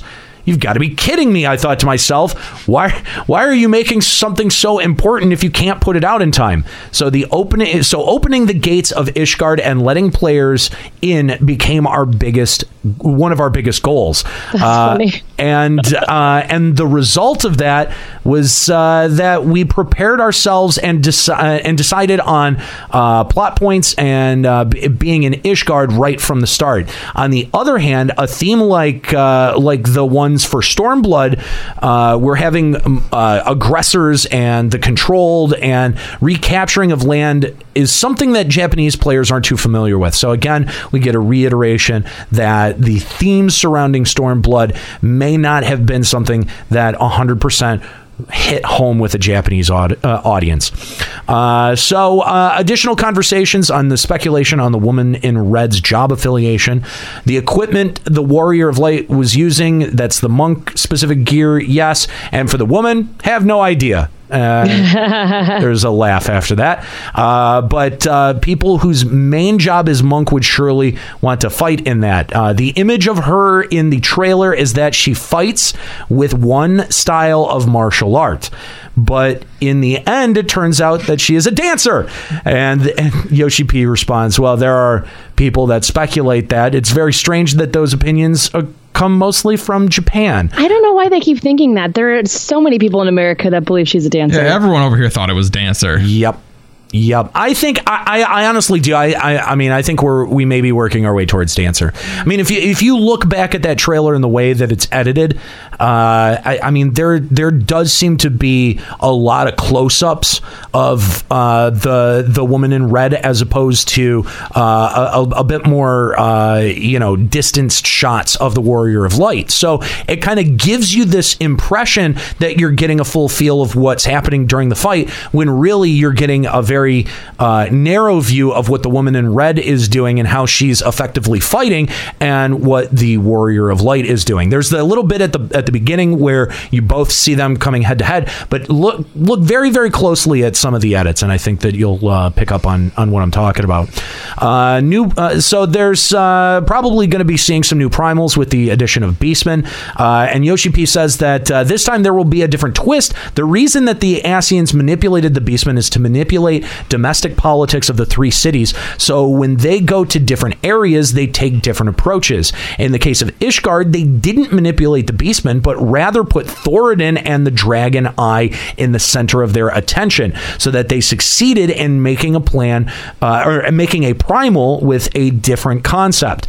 They will take different approaches. Their plan is to dry out the aether of the land, distort the balance, and unite the world, the worlds to begin with. Therefore, primals are only one method that they use. The way of thinking of the black Asian and the white Asian is also a little bit different. So the story development will be different from what we've seen until now. I think that's great. I think that we're going to start moving away from Asians are just this kind of big, bad, nebulous badness that exists out in Eorzea, and instead actually understand some of their motivations a little bit more. That's what I would like. I would like to understand what the machinations of the Asians are, as opposed to just be given very vague cutscenes between someone like what's his name, Elidibus. Yeah, Elidibus, and who's the scion? I can't think of his name right now. Urianger, thank you. Ura Grinder? And there's a lot more in here too. They get into some more changes, but this is really, we've heard a lot of these. Like, we've heard a lot of the answers to these in the Game Watch interview, and there's so much here that if you really are curious, head on over to Gamerscape. Gamerscape put up the translated version of this article. It's fascinating, guys. Definitely give it a read. But I also highly recommend that Game Watch interview. The Game Watch interview, I mean, really blew me away on a level that I was not expecting. Like, I did not expect going into reading in these interviews that I would be as hyped on the other side as I was. I mean, I'm hugely hyped for the direction that this game seems to be taking with the 4.0 expansion. And I think that it's smart. I mean, they do have a little bit in there to try to entice new players in, but what we've said for a long time is that this needs to be an expansion that's focused on retaining veteran players. And I think that they've got a couple of plans in mind to be able to do that. Smart job, Square Enix. Now, whether it will materialize and be as satisfying on delivery of the content, that has yet to be determined. But hopefully they'll get it right. I mean, this seems to deviate a lot from what we heard about going into 3.0. Can I just read one more piece of an answer that I think, again, just goes so much to highlight how self-aware they are? Sure. No. They're talking about Eureka versus Diadem again, and the idea of adding in gear that you just buff up over time that you like. Sure. And they suggest if you do that, it will change gear progression altogether. And Yoshi replies, it is the second expansion pack, and if we were to do the same thing all over again, a lot of people would get tired of it. Yep. Thank God. Yeah. We have said on multiple occasions and in Green Room videos, I can't do another expansion of the same thing. Yeah, I can't exactly. do another 3.0. But you can't totally deviate from the pattern, too, because there's an expectation there. Right. There's an expectation of the audience that, there should be gameplay that we already recognize. Don't take away the game that I the parts that I like, but let's try to mix it up. Try to vary, put some variation on it. And again, look, Deep Dungeon was a sort of successful venture into that realm. Diadem less successful, but we'll see what's going to go down with Diadem 2. This interview gave me a lot more hope for Diadem 2 than I was prepared to walk out with. And all of that together, all of that combined with some of these statements saying that there are devs even internally that are like, let's make this a little bit old school. Let's try to find a function of this game where we can make it feel like an older MMO. I think that's incredibly smart. That speaks to retaining the veteran player base, and I think that Square Enix is making some very, very smart moves here. Couldn't agree more. It's just like, I was not expecting to come out of LBR today this hype for Stormblood. Yeah. I thought the next time I would like the hype level would go way up would be JP FanFest. I was not thinking a random Sunday in November. Right. Right. I mean, it's cool. I dig it. I like a lot of the proposed changes, right down to the UI changes. I think that those sound like a really smart idea. And I mean, normally I can't be bothered with shit like that. I mean, yeah, it's a quality of life stuff, but it's not something that you get really excited about. And it's just one of those things you think this should be happening. Yeah. Good. I'm glad this happened. Exactly. No, this could actually go a long way to helping a lot of shit. Totally. I 100% agree with that. And I think that just gets us to the end here of the interviews. Thanks, guys, for hanging out with Limit Break Radio and listening to our breakdown of the Game Watch and Famitsu interviews that Yoshi-P gave right after the North American FanFest. Again, for links to those articles, you can head on over to our website, limitbreakradio.com, where we'll attach those with this episode posting. But that doesn't wrap up what we've got here for you today. There was some very important matchups that happened over the weekend. So this is for the final time in Season 2. Let's check in with what happened at the FFFL.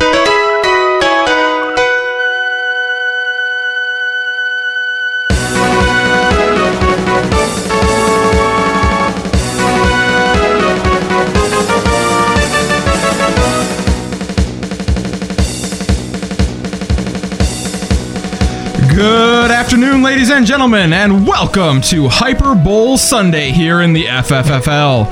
Yes, it's been a long season, but finally, the last vote is in the books and our winners have been determined. So let's start by looking at the Toilet Bowl. Toilet Bowl 2 featured two longtime rivals as GM Callow Landis' Edelweiss Avengers traveled to the missing member to take on Nika Kyanian's Chickabos. A brutal matchup ensued wherein both GMs, in a display of the kind of gamesmanship one has come to expect from the FFFL, proceeded to no longer care at all and not even promote their teams. Are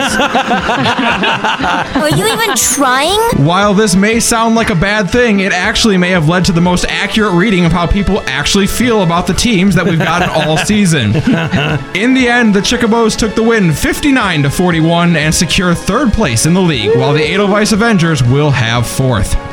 And now over to our main event. Hyper Bowl 2 saw two first-time GMs battle it out as Papa Woody and Titan's Banana Hammock hit the road to the Chaos Shrine to take on Surin Kyanian's Super Senpai Papa Woody Megaforce. wasn't Yeah, what are you talking about? First time? He was in the last season. I wasn't in this. Yeah, he was definitely there. No. Yeah. Really? Did he win anything? Wasn't in the Hyper Bowl. I think that's what he's But saying. no, but it said first time GMs in the Hyper Bowl. That was a fail. Thanks. Fail. Thanks for that. Great. I was You're trying welcome. for you. Oh, where was I? All right. These teams had met once in the regular season already as the Banana Hammocks marched into the Chaos Shrine in Week 11 to hand the Megaforce their only loss of the regular season. Both teams seemed confident going into the week, and it really showed in the first half, with the score staying pretty tight. This year's Hyper Bowl halftime show featured hit new band PS3 and the Dark Stars. However,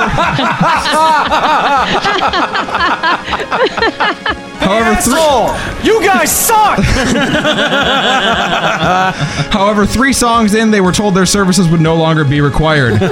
Wow, they got 3 out? I'm shocked. Yeah, that's all right. The break in the action was not kind to Titans Banana Hammock, who had a tough time getting going in the second half, and that would really tell the story of it. The FFFL would like to extend its congratulations to Sir and Kyanian and the Super Senpai Megaforce, who take the win 61-39 and are now our Season 2 champions. Jeez. That fucking Dark Star guys, I tell you what. I was going to say, you guys just didn't play very well after they performed. Nah, you get... Much like anyone who watched their guide. Exactly. You start listening to that shit and you just feel so not motivated to do anything. We now enter the offseason with our teams and GMs taking some much-deserved rest before we gear up for Season 3. Season 3 will not see any expansion of teams, though certain teams may drop out, opening up slots in the league. There will be a host of rules changes and additions, however, including the introduction of injuries in Season 3. That will be a concern for everyone to deal with. So keep your eyes peeled. For the FFFL and Limit Break Radio, this is Ascalia Ryumasa saying, see you next season. Thank you guys for all of your votes and all of your participation over at limitbreakradio.com and at Twitter. That's twitter.com/Limit Break Radio. And thank you for all of the hard work that you've done this season, Ascalia. It's been a successful season. I wouldn't know. I haven't been paying attention to any of it, but it sounds like you did a good job, and this is a fun bit to do every week. So no, it was really stupid, and I hated it. And it's good. You're just saying that because you lost. Yeah. Yeah. I mean, granted, I still have lots and lots of money from all my sponsorships, but he did have well over like 10,000 sponsors over the course of the season. That's a lot of sponsors. It is. What's your secret to success there, Juxta? Getting lots of money. Yeah, no, I know that, but I mean, like, how did you sell the team that was not doing so well to that many sponsors? Well, just the allure of Lords of Verminion just really brought in all the sponsors. Okay. Who knew that would be a big seller? Yeah, I'm pretty surprised. I had some ins with Godbert too. So we're gonna take some time off. The off season should be good chance for everyone to get hyped up for next season. We'll have some injuries and other things added in for the next go around, and we'll be back in a few months. All right. Well, thanks guys for all of your participation at home. Also for the FFFL, it does happen with fan participation. We have fan-run teams, and I'm sure that we're going to be not making space, but there's probably going to be an opportunity for someone to get picked up by the league, right? I think so. I feel like a few of our players who we had this time who never got involved after their draft, they may be dropping off next season. Fair enough. If you want to be part of the FFFL, send us an email at hosts@limitbreakradio.com. Tell us why you should be part of the FFFL. That's right. All right, and we're getting pretty close to the end of the episode here. We have just a little bit of time. Let's take. We haven't read emails in so long. Let's just read this first email here at the top. I don't want to. And are you sure you want to read this one? No, not this one.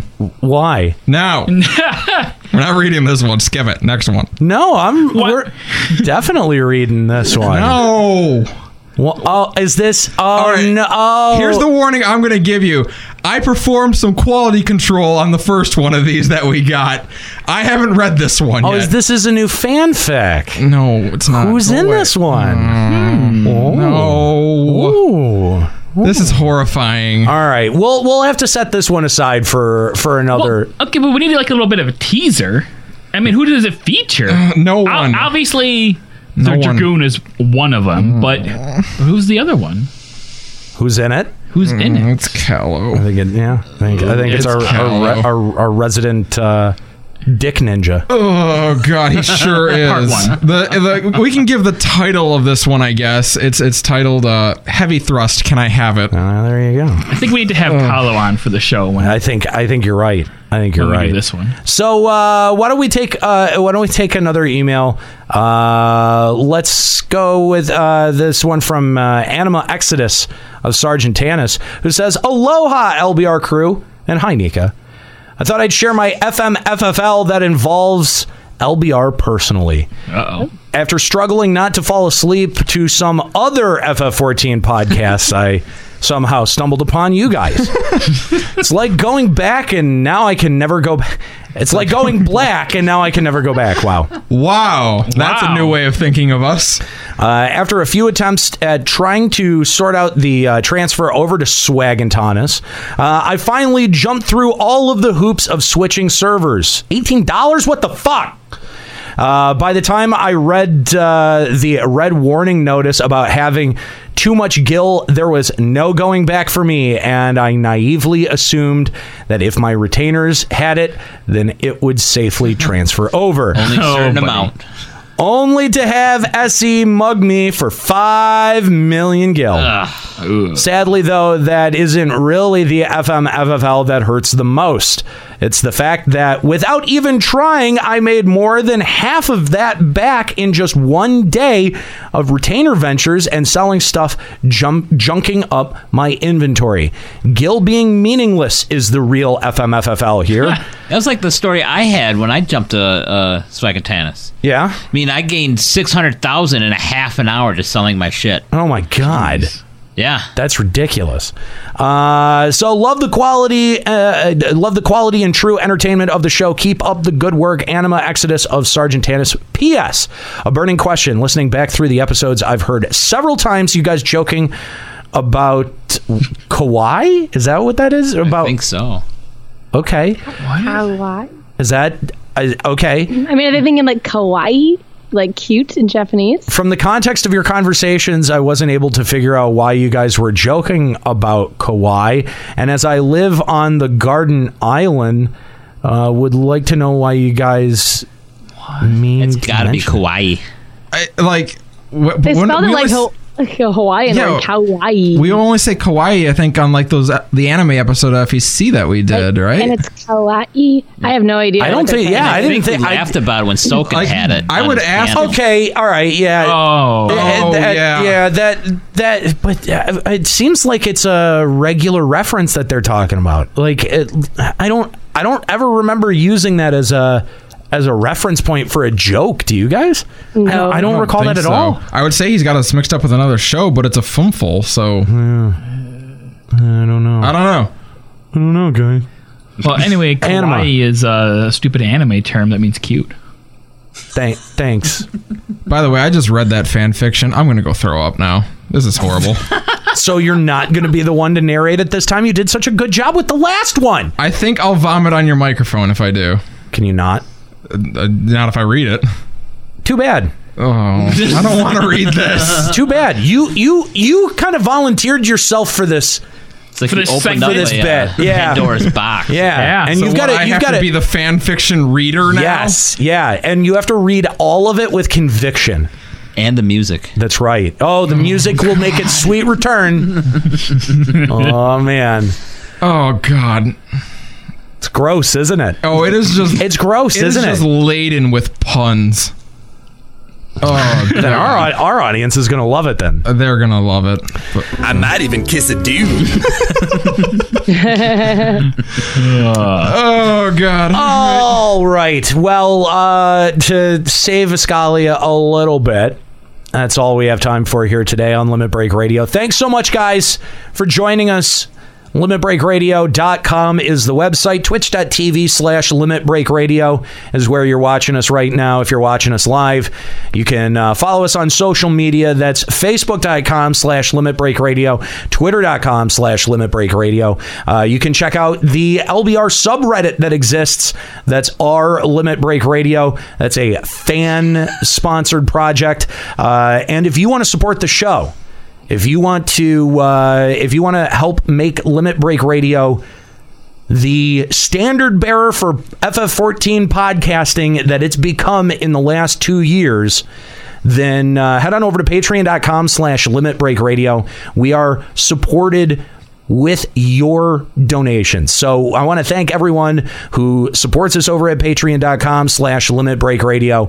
And something that I wanted to reiterate, because someone had made mention, like, oh, I can't believe that you would have argued with someone who gives you money like that regarding the last episode.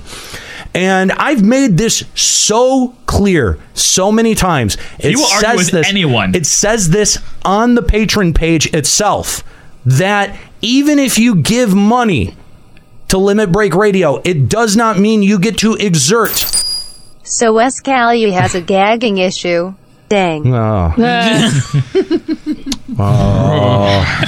Yeah, you get to sit with all of those comments. Enjoy that. Yeah, it's gonna be a fun week. But we've said from the beginning that when you donate to Limit Break Radio, that's not a buy-in on having influence over our content. That it's not a way for you to ensure that the discussions that you want to hear happen on this show. If you support us at patreon.com/Limit Break Radio, it means that you're going there to support something that you already like. So if you have a problem with the shit that we make, that means that you did not do your due diligence to make sure that you're 100% down to ride for Limit Break Radio. That's what being a part of the LB Army means. That's what being a part of this community means. It means that, you know what? You're not always going to agree with the shit that comes out of my mouth, and that's not a precondition of listening to this show, but that you support something that has that is different, that doesn't just tread the same line that every other show does. And that's something that all of our patrons do for us, that we try to give back. And if we tried to customize our content and try to make it as palatable for as many people as possible, then the people who have been supporting this show for the 10 years that it's been running, or the year that we've had Patreon up, guess what? They wouldn't like this show as much. And we just do what we feel is the best for this show. If you don't like it, you don't have to give. There's the door. You can go. That's fine. We're not going to hold it against you. But if you believe in what we do is important, if you believe that the discussions that we have on the show are important, then consider going over to patreon.com/Limit Break Radio, giving $1 a month, $5 a month. We've got a whole bunch of different rewards at different levels. And remember that Kahlo's postcards from Eorzea, a $20 pledge in November, ensures that you're going to get the November exclusive postcard. The first one's great. So head on over to patreon.com/Limit Break Radio and sign up for whatever fits your budget today. That's going to be it. One thing to mention is that we will be around next week. Despite it being Thanksgiving weekend, we will be here, correct? Yeah, I'm going to be here. Yeah. I have to work on Thanksgiving, so. Okay. Yeah, but on Thanksgiving, on that Sunday, we will be here. Yes. I may not be. Rude. Anyway. What? It's not even on Thanksgiving. Yeah, Nika. Yeah, but my mom is visiting from Michigan for the first time since I moved out here, so yeah. Does this sound judgy? Anyway, join us next week. Yes, we will be here. We may not have an FEC. I don't know what the exact plan is, but we definitely will be here for Limit Break Radio. You can join us every Sunday at twitch.tv/Limit Break Radio starting at 1 p.m. if you want to be a part of the live show. That's going to do it for Limit Break Radio for today. I want to thank all of my crew, the hard work of Skuro, who is parsing out all of the interview questions, as well as Papa Woody, who's been filling in for Kahlo. And I want to thank my host, my co-host, Juxtaposition, Escalia Rayumasa, Nika Kayanian. I'm Aniro. Keep listening.